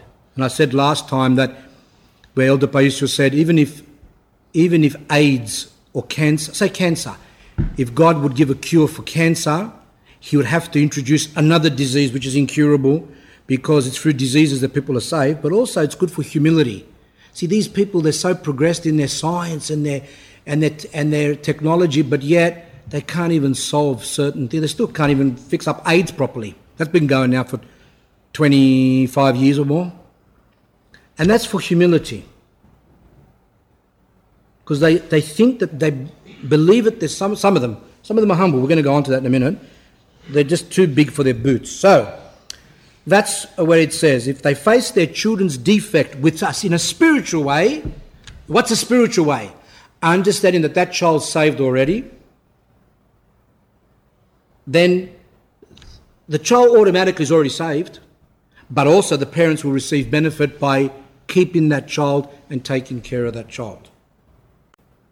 We live in very selfish times, and that selfishness is coming a lot into the Orthodox Church, where women would say, "Well, why should I take care of the child? I want to live, I want to have a career, I want to have this, I want to have that." I mean, they're free to do whatever they want. Now, someone might ask, does that mean that women with careers, it's against the church? The church has no canons or rules which said that women can't have careers. Whether it's beneficial for all women is a different matter, which we're going to go on to as time goes on. Now, cults and gurus. Father, there is an elder who says to young people who visit him to discuss their personal problems that he has the gift to foresee the future. Is this a right thing to say? If I just heard that on its own, just that, I would say no, that's no good, because they shouldn't say that I can see the future and all these type of things. I don't like that. And if someone told me that, I would say, don't worry about it, don't go there, because there must be something wrong. That's how I would have thought, and that's okay. But Elder Paisios looked at it in a different way. I'm not wrong, because it's still correct that it's not. There is a chance that person is deceived. However, let's see the elder how he looks at it. And when I read this, I go, oh, interesting, very, very interesting. Look here, says the elder, God allows this for the benefit of young people because they are vulnerable to the influence of magicians, Oriental religions, like Zens and Buddhists, and etc. When they see that an Orthodox monk has such a gift, they start spreading the word around, and this way more and more young people are being helped. They leave aside the religious cults and come to join the church. By talking about this gift, this monk becomes the reason for young people to join the church. I was like, change my understanding. And this is what we have to do. Or because I thought like this, like some of you could think in certain ways. That was my thought on that. But then we're told something different by an elder. We have to have the humility to say, oh, I didn't know that. I have to change my view. That's called humility. But when we stick to the view and say, no, I'm going to stay like that, and act like a child in the supermarket that wants a toy, banging its hands and its head on the floor, then that means that that's pride, that's egotistical, that's demonic, and everything else that goes with it.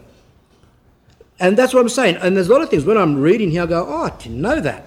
And the same with you people. You've got certain views. When you hear things that are being told by an holy elder, by the church, you must be humble enough to say, I will now accept. Bow your head and say, I accept what the church teaches. Not to become a person who's egotistical and say, I'm going to believe what I want to believe. For example, old calendarists. There's an example. There are old calendarists. Some of them believe that all the other churches have got no grace. No other churches, even if they're old calendar as well, like Russian church, no other church has got grace except for their church. That's what they believe. Because some of them have been told that from young. So God will take that into consideration. If they were told from the day they were born, right, that's wrong, they've been influenced, and that's hard for the person. Just like the people who lived in America in the South, from the day they were born, they were told that the blacks, for example, are meant to be slaves. They're not equal. There's no equality with blacks. That's what they were told from young. It was really hard for them to get this out of their system. But, it took, how many years has it taken so far over there? Still, they've got a lot, but a lot of it's changed. It's taken 50, 60, 70 years, etc., and it's going on. And as time goes on, more and more and more and more, now they've got the first black president, unheard of before, and things like that. So I'm just trying to show you that some people have been brainwashed, influenced wrong. So these people believe that. Some of them believe that. That's okay. I'm all right with that. I can still be nice to those people. That's okay. Because, we've all got our own... I'll tell you one example of my mum. Every time she would see a shoe that was turned around, or if I say threw my shoe when I was young, and the shoe would be like that, she goes, don't do that, put it back up. I go, why? And she goes, because it's like you are being disrespectful to God. This is before she came to the church. It's superstitious things, which a lot of people have. She believes that is like you are showing disrespect to God. Like people, anyway.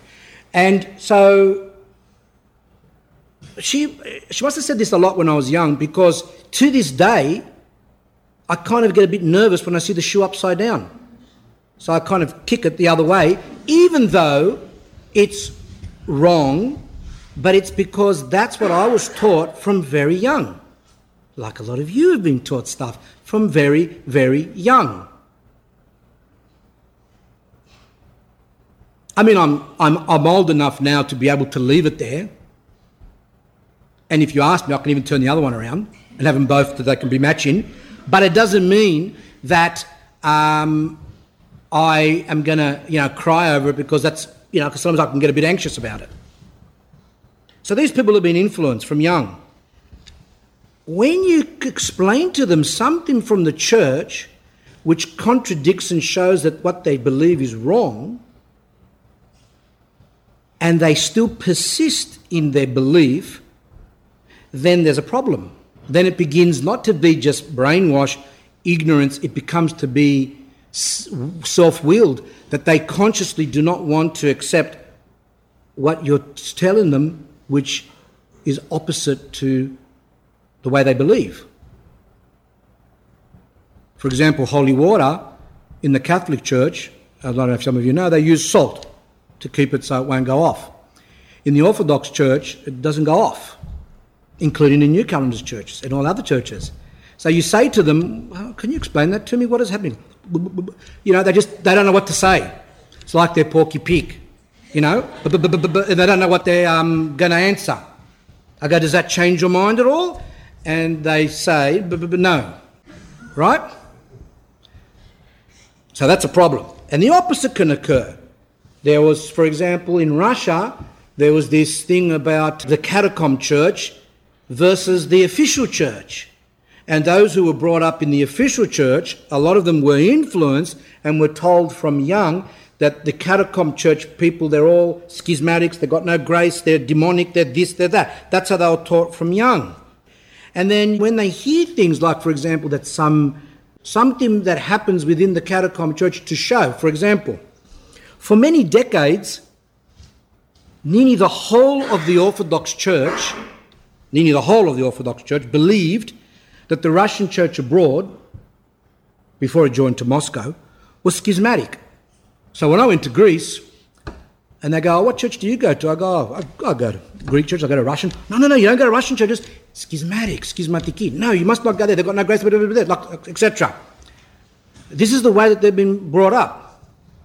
So I understood that that's what they've been taught from young, to believe that. But then when I said to them, okay, well, we have 2 saints incorrupt. We have St. John, Archbishop of San Francisco, whose relics are incorrupt, who died in 1966. Yeah. But later on, they opened his relics up in 1990-something. Miracles that have occurred at his grave. People flock there.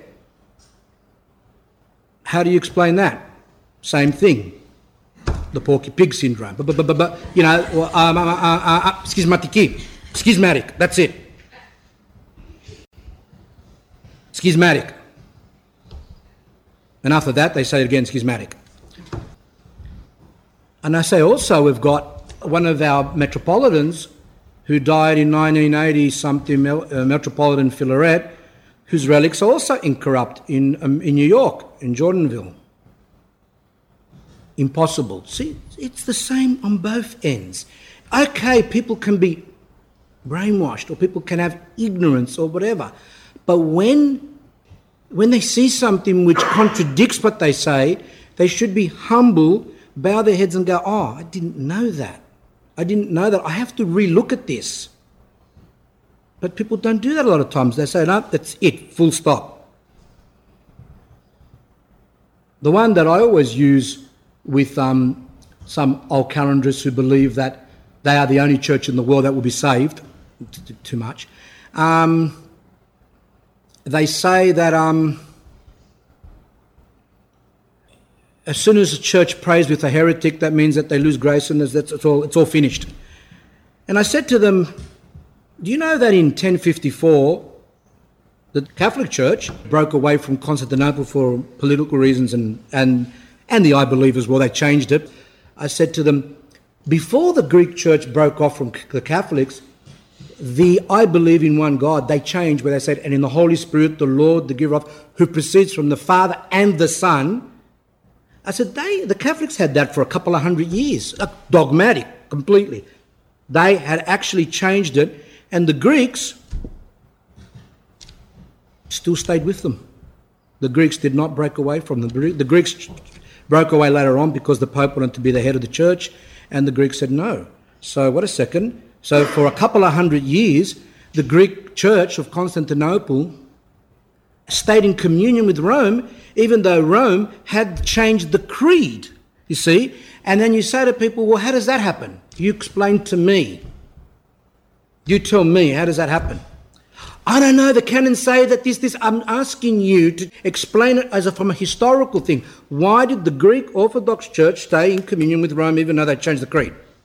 I said, and furthermore, even after the Greek Church broke off from the Catholic Church, interesting, in 1054, the Orthodox Church of Alexandria remained, because Rome's very close to Egypt, remained in communion with Rome for 150 years. 150 years. So why am I telling you this? Because the church is not black and white. You have to be very careful, because if you don't know things, people can come along and say, look here, look what this example is, or look at that example. And unless you understand that there's a lot of other things around, and that's what I say to them. And of course, we don't seem to become friends after that, and they don't come and they don't ask me. We don't have any more discussions. See, that's not right. Be brainwashed, which we all are. We've all been brainwashed in some ways from young, in wrong things or whatever. But when you hear something, be humble and say, okay, that's interesting. I didn't know that. Let me think. Not just cut it off. So this part here caused me a problem because I say, okay, well, this person's saying he can see the future. I mean, I would never say that because one, I don't know it. However, maybe the Elder Paisios knew that this person specifically was a person who was progressed. Usually, humility says you never say those things. Come to me, I know the future. That's not really done in the Orthodox Church. However, perhaps God allowed this to happen because a lot of people are going away because of these gurus and things like that. And so therefore, that's why if you read also Elder Paisios' books, he talks a lot about his own experiences, and he says, I don't like talking about my experiences. He said it himself. He goes, I hate talking about my experiences because it's just not part of humility. I don't like it. But for the sake of the people, I do it because people have been lost. So if he said that about himself, then maybe we priests should a bit more often talk about certain miracles and experiences. Why? That's what an Orthodox priest is. An Orthodox priest is someone who does perform miracles continually in everything. Whether it's prayers, whether it's this, whether it's so many things. But yet, no one really says anything because they don't want to make out that they're deceived, which is fair enough. But meanwhile, people believe that the Orthodox Church is dead. And they go to these other places because their spiritual things more deep, it's really tangible, you get all these things and that, which are wrong anyway. And that's why one of the books up there, which an archman wrote, Haralambos Vasilopoulos, he wrote a lot of books in Greece. He actually wrote a book called Miracles My Eyes Have Seen. It's at the back. And he goes through a lot of things. And I can see why he did it. He wrote books about magic. He wrote books about Masons and this. So many things. He wrote a lot of books on dreams, on card playing. He calls it the 52 demons of the card deck. And these are all books, very, very popular books in Greece. I wish that they translate more into English. But his books help, just like Father Seraphim Rose's books. Excellent books. He goes through and he talks about the gurus, and he talks about the UFOs, and he talks about the Pentecostals, and he talks about that. And even though his books weren't very welcomed in the West, because people are so deceived that they can't penetrate into what he's trying to say, but in countries like Russia, where they come out of communism and suffered a lot, his books have been translated into Russian, and very popular, and have helped thousands and thousands, and in the West. But not like in Russia. These communist countries, these people suffered a lot, and they're more open to the truth than we in the West. It is a sin for someone to lie. When he lies for a good cause, that is to save someone else, then it's a half a sin, because the lie is for the benefit of his fellow man and not for himself. However, it is also considered a sin. Therefore, we should keep in mind and not fall into the habit of telling lies for insignificant things. Saint Dionysius of Zakynthos lied when the murderer of his brother came to his monastery to hide from the police.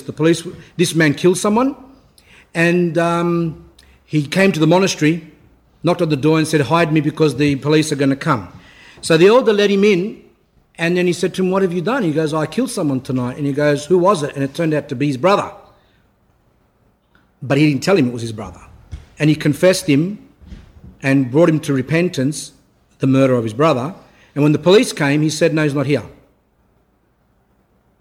So he lied. Now, in our minds, we say it can't be a sin because it's for a good reason. And Elder Paisios is saying it's a half a sin. In other words, it's still a sin even if it is said to save 1 million people.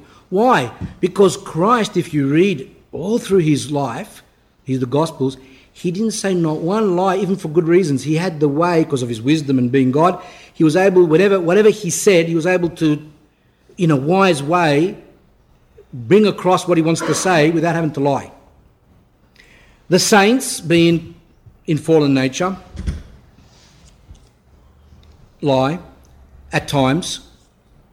Next year, when we do Elder Porphyrios, we'll see that when he was going on to Mount Athos because he didn't have a beard and he wasn't allowed in those days, and then he met an elder on the boat and the elder said, just say you're my nephew and then they'll let you on. All lies.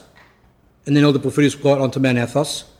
These people still confess because untruth is untruth, and to a saint, untruth bothers them, even if it's for good reasons. We've got to the stage where we just lie about everything and don't care about it, and even lie in front of our children, and the children learn as well. So we have to understand, a lie is still a lie. Now we come to Christian doctors, which I thought was interesting. I was going to...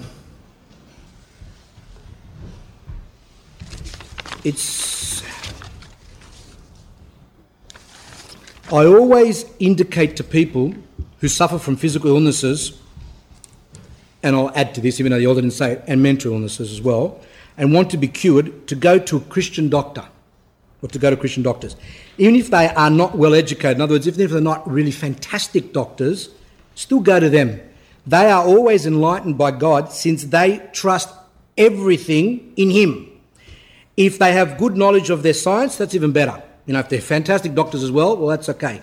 However, a Christian doctor prays to God and asks for enlightenment, and I've got certain physical problems, and I've gone to specialists and specialists and specialists, and none of them have ever helped me. I'm still sick.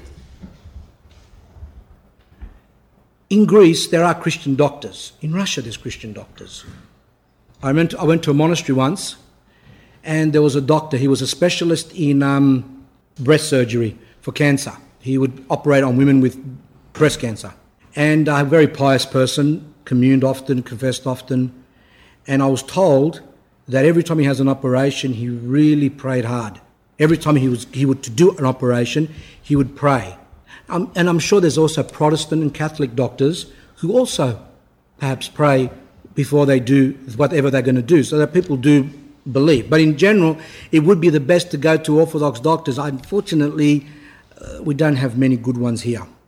If you know any, can you tell me, because I'm looking for one myself. In Greece, as I've said before, there's also Christian Orthodox psychiatrists. And I've said before that the psychiatrists work together with the priest to help. There are even priests who are qualified psychiatrists in Greece. We don't have that here.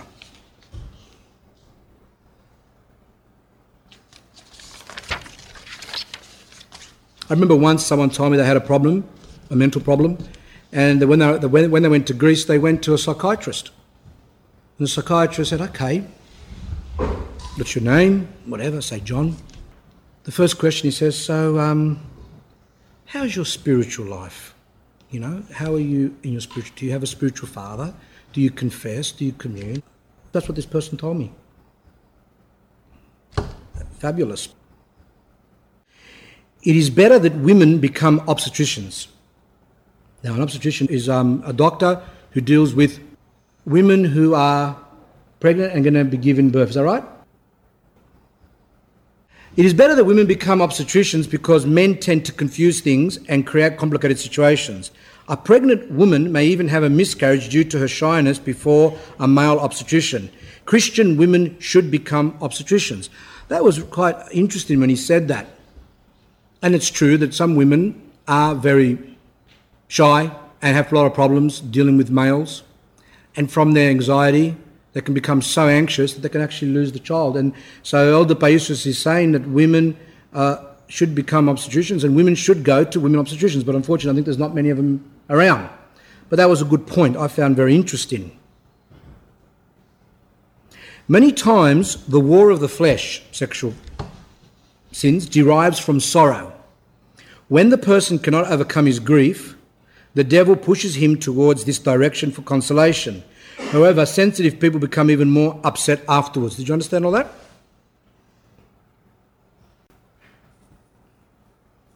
See, sometimes it's very hard to understand. So, I'll try to explain.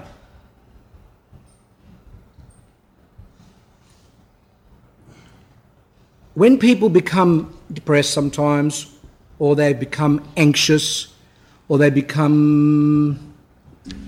have problems, whatever, they try to alleviate those problems by committing certain sexual sins, whatever they are. Could be internet, could be to themselves, could be with others. And they believe that by doing that they will be relieved of that particular problem that they've got. I believe that this comes from childhood, that a lot of people who suffer from anxiety become melancholic for reasons, maybe their parents are fighting, maybe for whatever reason, they haven't been given love, they live in someone could be alcoholic, drug, there could be violence in the family, could be a lot of reasons. And a lot of times as they begin to grow, they begin to find this exodus in the sexual passions, believing that that's going to help them. And he says that the devil pushes them towards this direction for consolation.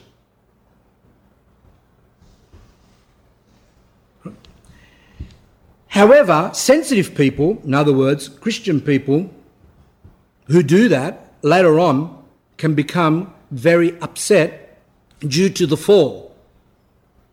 And they can become into despair. They can fall into despair and believe that God's left them, etc., etc. It's a habit.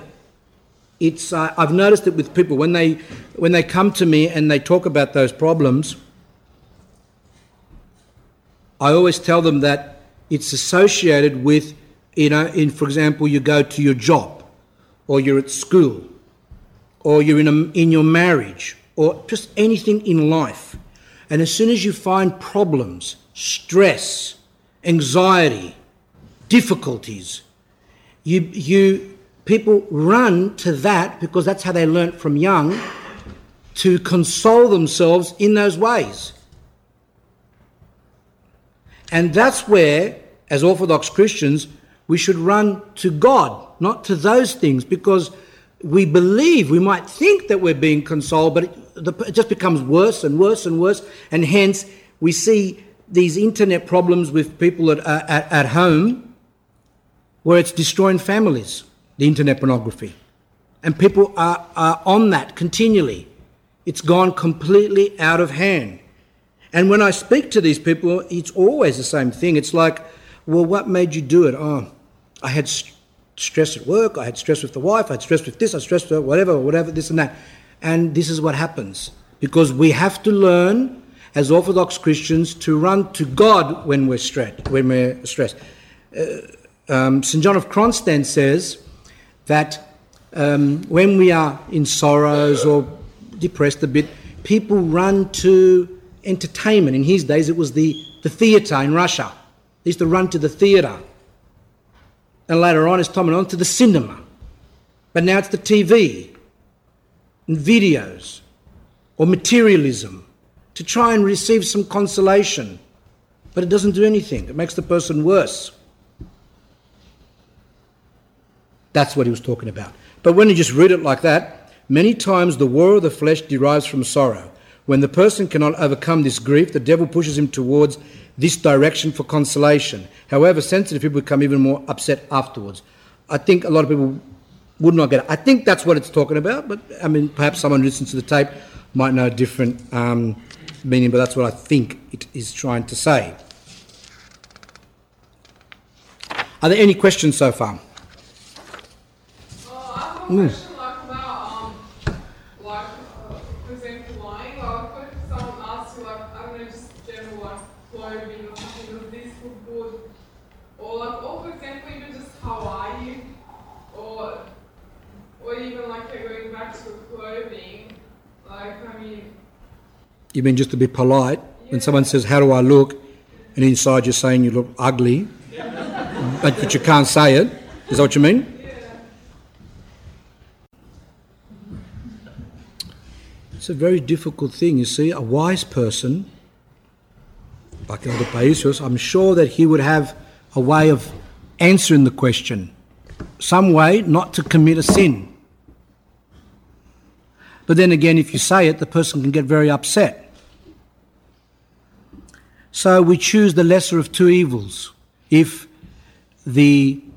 just going along with the person so as not to upset them, because you don't even know, sometimes people can get very depressed. You choose the lesser, but you still have to realise that it's still a sin. But you chose that because you don't want. It's like where we read in the Opton Elders, where a woman went to Elder Macarius of Opton and said, my mother wants me to do this and this thing, but my husband is telling me to do this. What do I do? If I don't listen to my mum, it's like I'm being disobedient to my mother. If I don't listen to my husband, I'm being disobedient to my husband. So what do I do? And the elder said, you choose the lesser of two evils. Disobedience to parents is bad, but disobedience to your husband, who you've joined to and become one, is worse. So you listen to your husband, not to your mum. Okay, but you repent because you did also that. So we are sometimes confronted with decisions of making that we've got to do, and we've got to sometimes choose the lesser of two evils, as that's the expression, knowing that it's still wrong, and repenting to God and say, forgive me for having to lie, or forgive me for whatever. And also, I had one more, like with the Africans. A person actually did say to me, like, that in the Bible, that they said that Africans should be slaves or something. That's a different situation. Yeah, I know that's a totally different topic. And I was just really interested in that one as well, because it kept on popping up. The problem here is you don't want to agree, but you also, if you're not capable, you don't want to go into discussion, because these people that have these opinions, a lot of times they've studied a lot and they've got all these arguments. And unless you kind of know how to answer those, you're going to get into a predicament and you could become angry. And instead of trying to help him, you might become so angry that you might punch him in the face, and which can happen because we get angry, and we can just go out of control and just the whole thing. So what we say is, okay, that's not right. However, I'm not in the position to be able to go into detail about it, but I can find out more if you like, and they don't come back. Someone comes up to me, even they might come up and say to me some topic, I don't know, they might say something where I might not be really into it, I don't know much about it, and I say to them, I don't know much about it, but I can get you a book, let me know if you're interested. They don't come back. So you've covered yourself, stop the conversation, that's the end. Some people don't have the ability to do it, and when they do it, they can become quite awkward. Like, for example, in my younger years, I would find it hard to say certain things, and I could become angry, I could become aggressive, I could become like that. I still can now, but as time goes on, you learn to be able to say things in a way as not to offend the person, and say it like that. That was good. But some people can't do that.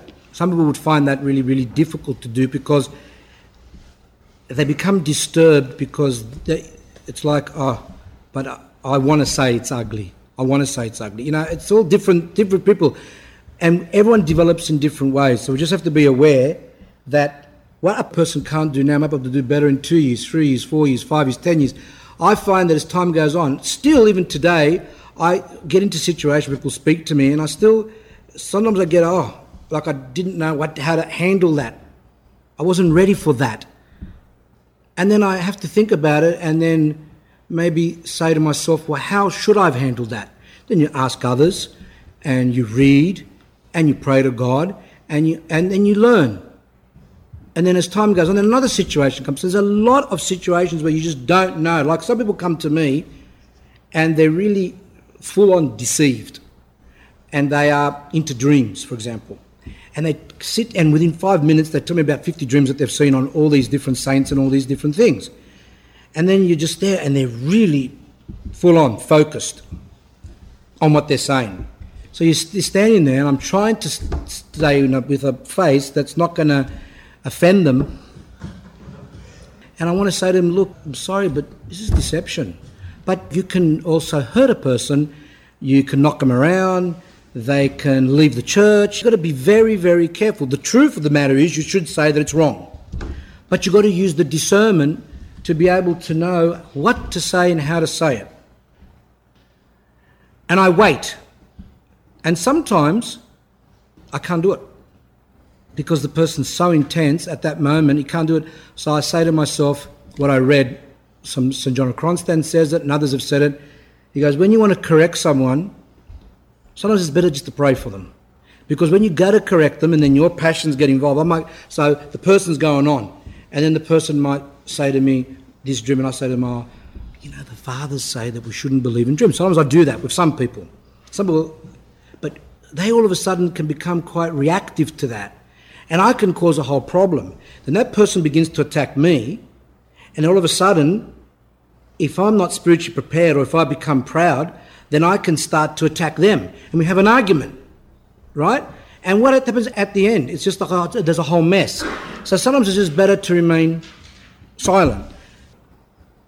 The person can become very vindictive. I don't know. It's very hard to have a recipe for everything. And that's what I've noticed. The more you live in the Orthodox Church, the more you see that things aren't just formulas like in maths. See, area of a trapezium, right? Half the parallel sides added times the height. That's a formula. Finished. That's it. But in Orthodoxy, we said before, for us 2 and 2 is 4, but for God 2 and 2 can be 8, can be 10, can be 15, it can be 100 sometimes. It's all different. That's my experience anyway. But that's everyone's got different opinions, but it depends on the person. Some people are very hostile. Sometimes you've got workmen, they blaspheme. You don't even know, like sometimes they're talking in front of you and they're actually saying things in front. Then you got to then be ready to say something. Okay, some people you can say, don't say that. Some people go, sorry. Some people can become aggro. But then we read the Lives of Saints, which said, it doesn't matter, then you should be a martyr, and if they bash you, hit you with a big piece of log of wood that they're working with, then, you should, there's all different things. You've got to be careful. Sometimes we're just weak and we don't say anything, which we should.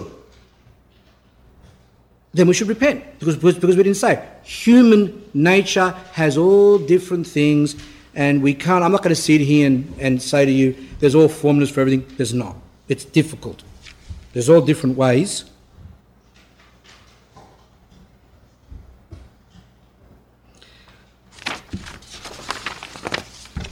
I thought this was quite good too. It says, holiness cannot become standardized. Each one of us has his own way through which he or she is sanctified. Just because one of the saints was sanctified by living in an almond tree, we have Saint David of Thessalonica, where his asceticism was in an almond tree. He lived in the almond tree.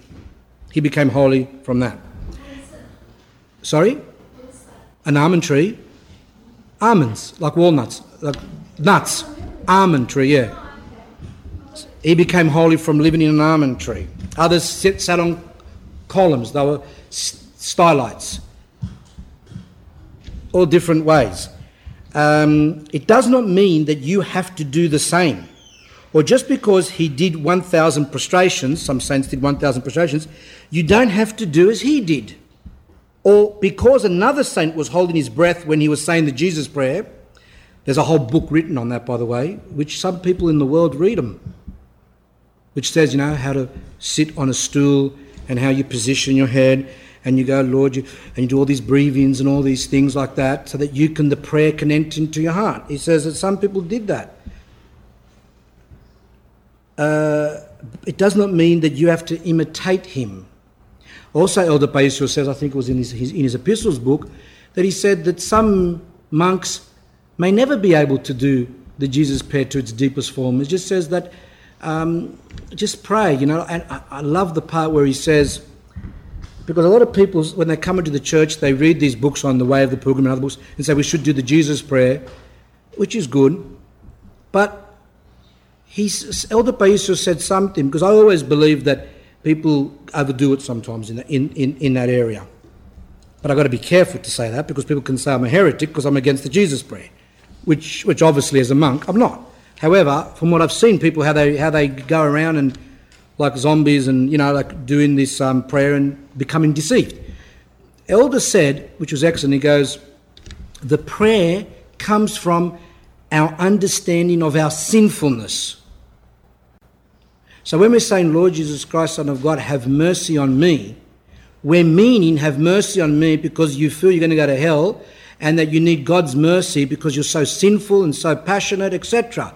And then when you've got that in your heart, then the prayer becomes real and it goes on, and then it begins to become part of you.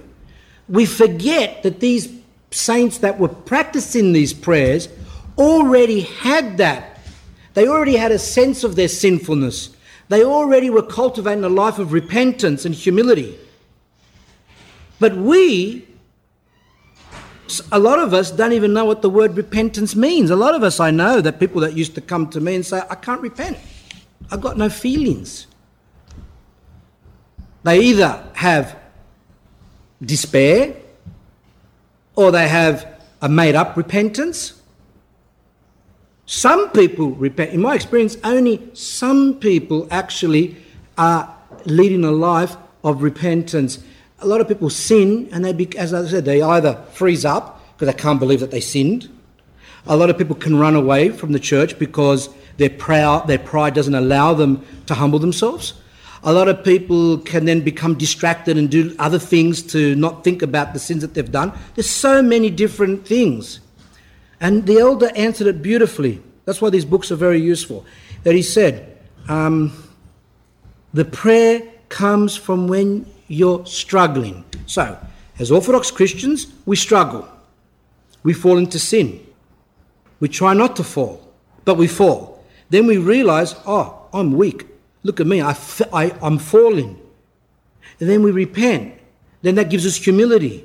And as time goes on, then it might take quite a number of years for someone to say, Lord, have mercy. Like to really feel and say, Lord, have mercy. There's no way I can be saved without your mercy. Only a few people have got that. So even though in church we hear Kyrie eleison or Lord have mercy, Gospel de Bemula, all that, we hear it, including the choir a lot of times, including even us priests, including the people in general. The words don't really penetrate into our hearts because of our spiritual life, which a lot of times is slack, or we're submerged in materialism, which kills the spirit. Elder Paisios says that. And he says, don't give your children too much stuff. Deprive them of things a bit. Don't give them because you're going to kill them. You're going to kill their spirit. Out of love, people give their children. Like you go to a house and there's just 50,000 toys everywhere. You can't even walk without slipping. And the child's got everything. And it's with materialism and own bedrooms. They've got to have their own bedroom and their own ensuite. And things like that. And this is where the elder says, don't do that. And this whole economic crisis in America and everywhere now, this is good in one way. Why? Because people had become, because the credit cards and all that credit, people had become with their boats, with their plasmas and their others and this and that and cars, etc., etc. It was just clothes, and the amount of materialism kills the soul of Christians. You can't lead a spiritual life when you're submerged in that type of materialism. And now people are starting to think twice before they buy stuff, or they just can't buy because they've got no money. People have lost their mansions. Now you might say, does that mean if someone lives in a 5-bedroom house that they can't be with God? Yeah, of course they can be. It's hard. How can God fit in a heart which is full of materialism? And that's why now, because of this crisis, this is actually from God, which is good, because it will bring many back to the church. Because the materialism, a lot of people have lost it now. There's a bit of room now. See, when we've got in there the plasma, then the nice car, the nice lounge, and the big house and the swimming pool, and the rumpus room, and the pool table, and all the electronics, there's no room for God in that heart. There's no room. And that's why the saints would deprive themselves of materialism. And that's where I rang up once years ago this abbess in Greece. And I spoke to her and I was telling her, I go, like a lot of the people, the people that come to me, they can't seem to penetrate into the spiritual life. And she says, taingosmia, which means the worldly things. I go, what do you mean? She goes, materialism. The materialism doesn't allow them to penetrate, to come into the spiritual life. And that's why the Russians and a lot of the Serbians and the Romanians and all those that went through communism, they never had any of that. They were very poor. Communism is bad, yes, but spiritually, they're in a better position than us. And as for the African Orthodox, or the Korean Orthodox, but especially the African Orthodox, really poor. And we know that the Church of Alexandria there, you know, they've got a lot of Orthodox people, blacks there that are converting to Orthodoxy, and they live in it, and the Greeks that go there from Greece, they go, Greece is nothing. Like the people are so far away from God compared to the Africans, the African Orthodox. So what does that mean? Am I asking you to go to Africa? No. Am I asking you to go and live in a cave? No. What am I saying? I'm saying that to be conscious of materialism. Is there a canon which says you're not allowed to buy a plasma? I don't think so. Is there a canon which says that you can't have a TV?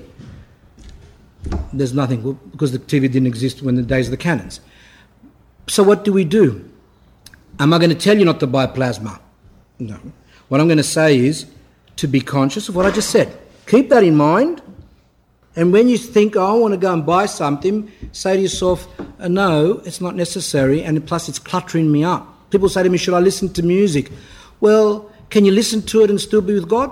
You know, or is it cluttering up your mind? Television, should I watch television? I'm not going to tell them not to watch it. Children, yes. I'll even say the word fanatical. Children, 0, 5, 6, 7, should not even have it at all, because that's even been shown by psychiatrists, so that's damaging. But as for adults, I would say that's your own decision. If you can watch it and keep your spiritual life and your repentance, okay. But if you're watching it and you're becoming disturbed, or it's affecting your spiritual life, it's making you fall into sins, or it's making you keep away from your family, or it's giving you ideas. Once someone that was sitting up there where that fellow is there, what's your name again? Stamat is there. There was a couple there about 4 talks ago, and they said to me, what should we do as married couples? And I've been waiting for them to come back. They haven't come back yet, maybe because I think the wife was sick. And I will answer, they're not here, so I wanted to say it one day. One example would be never to watch shows, movies and things like that which talk about adultery as a joke, or even as a serious show, which is that because it puts ideas into people. People's minds today are very weak, as our friend said. And we are vulnerable, our minds are open to suggestion. When people watch those shows, it does give them ideas, and it influences more than what we think. And therefore, you can be married, and then just from watching something on that, you can get ideas to commit adultery, which a lot of couples are doing now. So you should have a rule. If you're married, some of you are married, have a rule together. Never to watch a show which has in there anything to do with adultery and divorce, because it opens up the doors, it influences. Now, people might say, you're putting us down because you make out that we're weak. That's true, we are. TV is very powerful. And if we have watched TV from very young, and I mean very young, it's so powerful that we don't even know what effect it's having. If you watched it as an older person, you've got more of a chance. But if you watched it from the day you were born, basically, it's so strong. One person said to me, I watched it from the day I was born. My family used to put me in front of it to keep me occupied. And this person has made a decision, he doesn't watch TV. Doesn't want his TV for the children. He doesn't want them. That's his decision. Him and his wife have made the decision. But one day he was somewhere, maybe at his father's place or something, and he got a bit absorbed and he watched something. But this person hadn't watched TV for years. And he said that that the mind, he actually could see everything that he saw, and he couldn't get it out of his brain, and it was really, really strong on him. Why? Because he hadn't watched it for a long time. But when you watch it every day, it's just part of your life, and you're not really realising. You've got to come away from it for a period of time, and then you'll notice the effect it's got. One last thing, Saint Ignatius in the Arena, he talks about people who are so deceived, and say, even monks, he says, there was a monk who said, I can talk to a woman and not be influenced. And they say, and this monk said, and I talked to her about things of salvation. And then Saint Ignatius writes there and says that when the person's doing that every day, he's not aware of what the effect is having on him.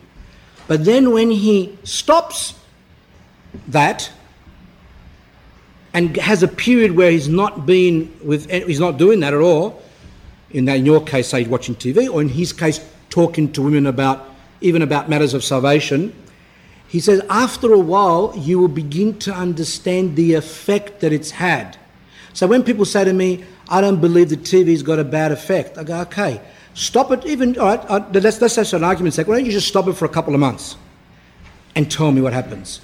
And then they come back and they go, one woman said to me, I can't see why the beach is bad, for example. I don't see it's bad. Anyway, she came back to me a few months later, and her eyes were going around, like a Mickey Mouse doll, and it was like completely spinning around. I go, what's wrong? She goes, I stopped the going, but then I went, and I never knew what effect it's having on me and how strong it was. I just was part of it. But when I pulled away and then went back again, that's when I realised it. And that's where we read St. Mary of Egypt, her life, where, as you know, she was a prostitute, and then she changed, then she went to the desert. And by being cut off from all that, she began to see the effect that the sexual things that were, and the drinking and the dancing and the music, all that began to crave in her to be fulfilled.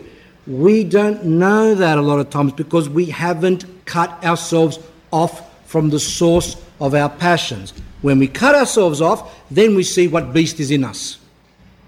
And that's when spiritual life begins. And that's why many people don't come. If you see, some of you are here now, which is good, and some of you won't come again. Because, I'll tell you why.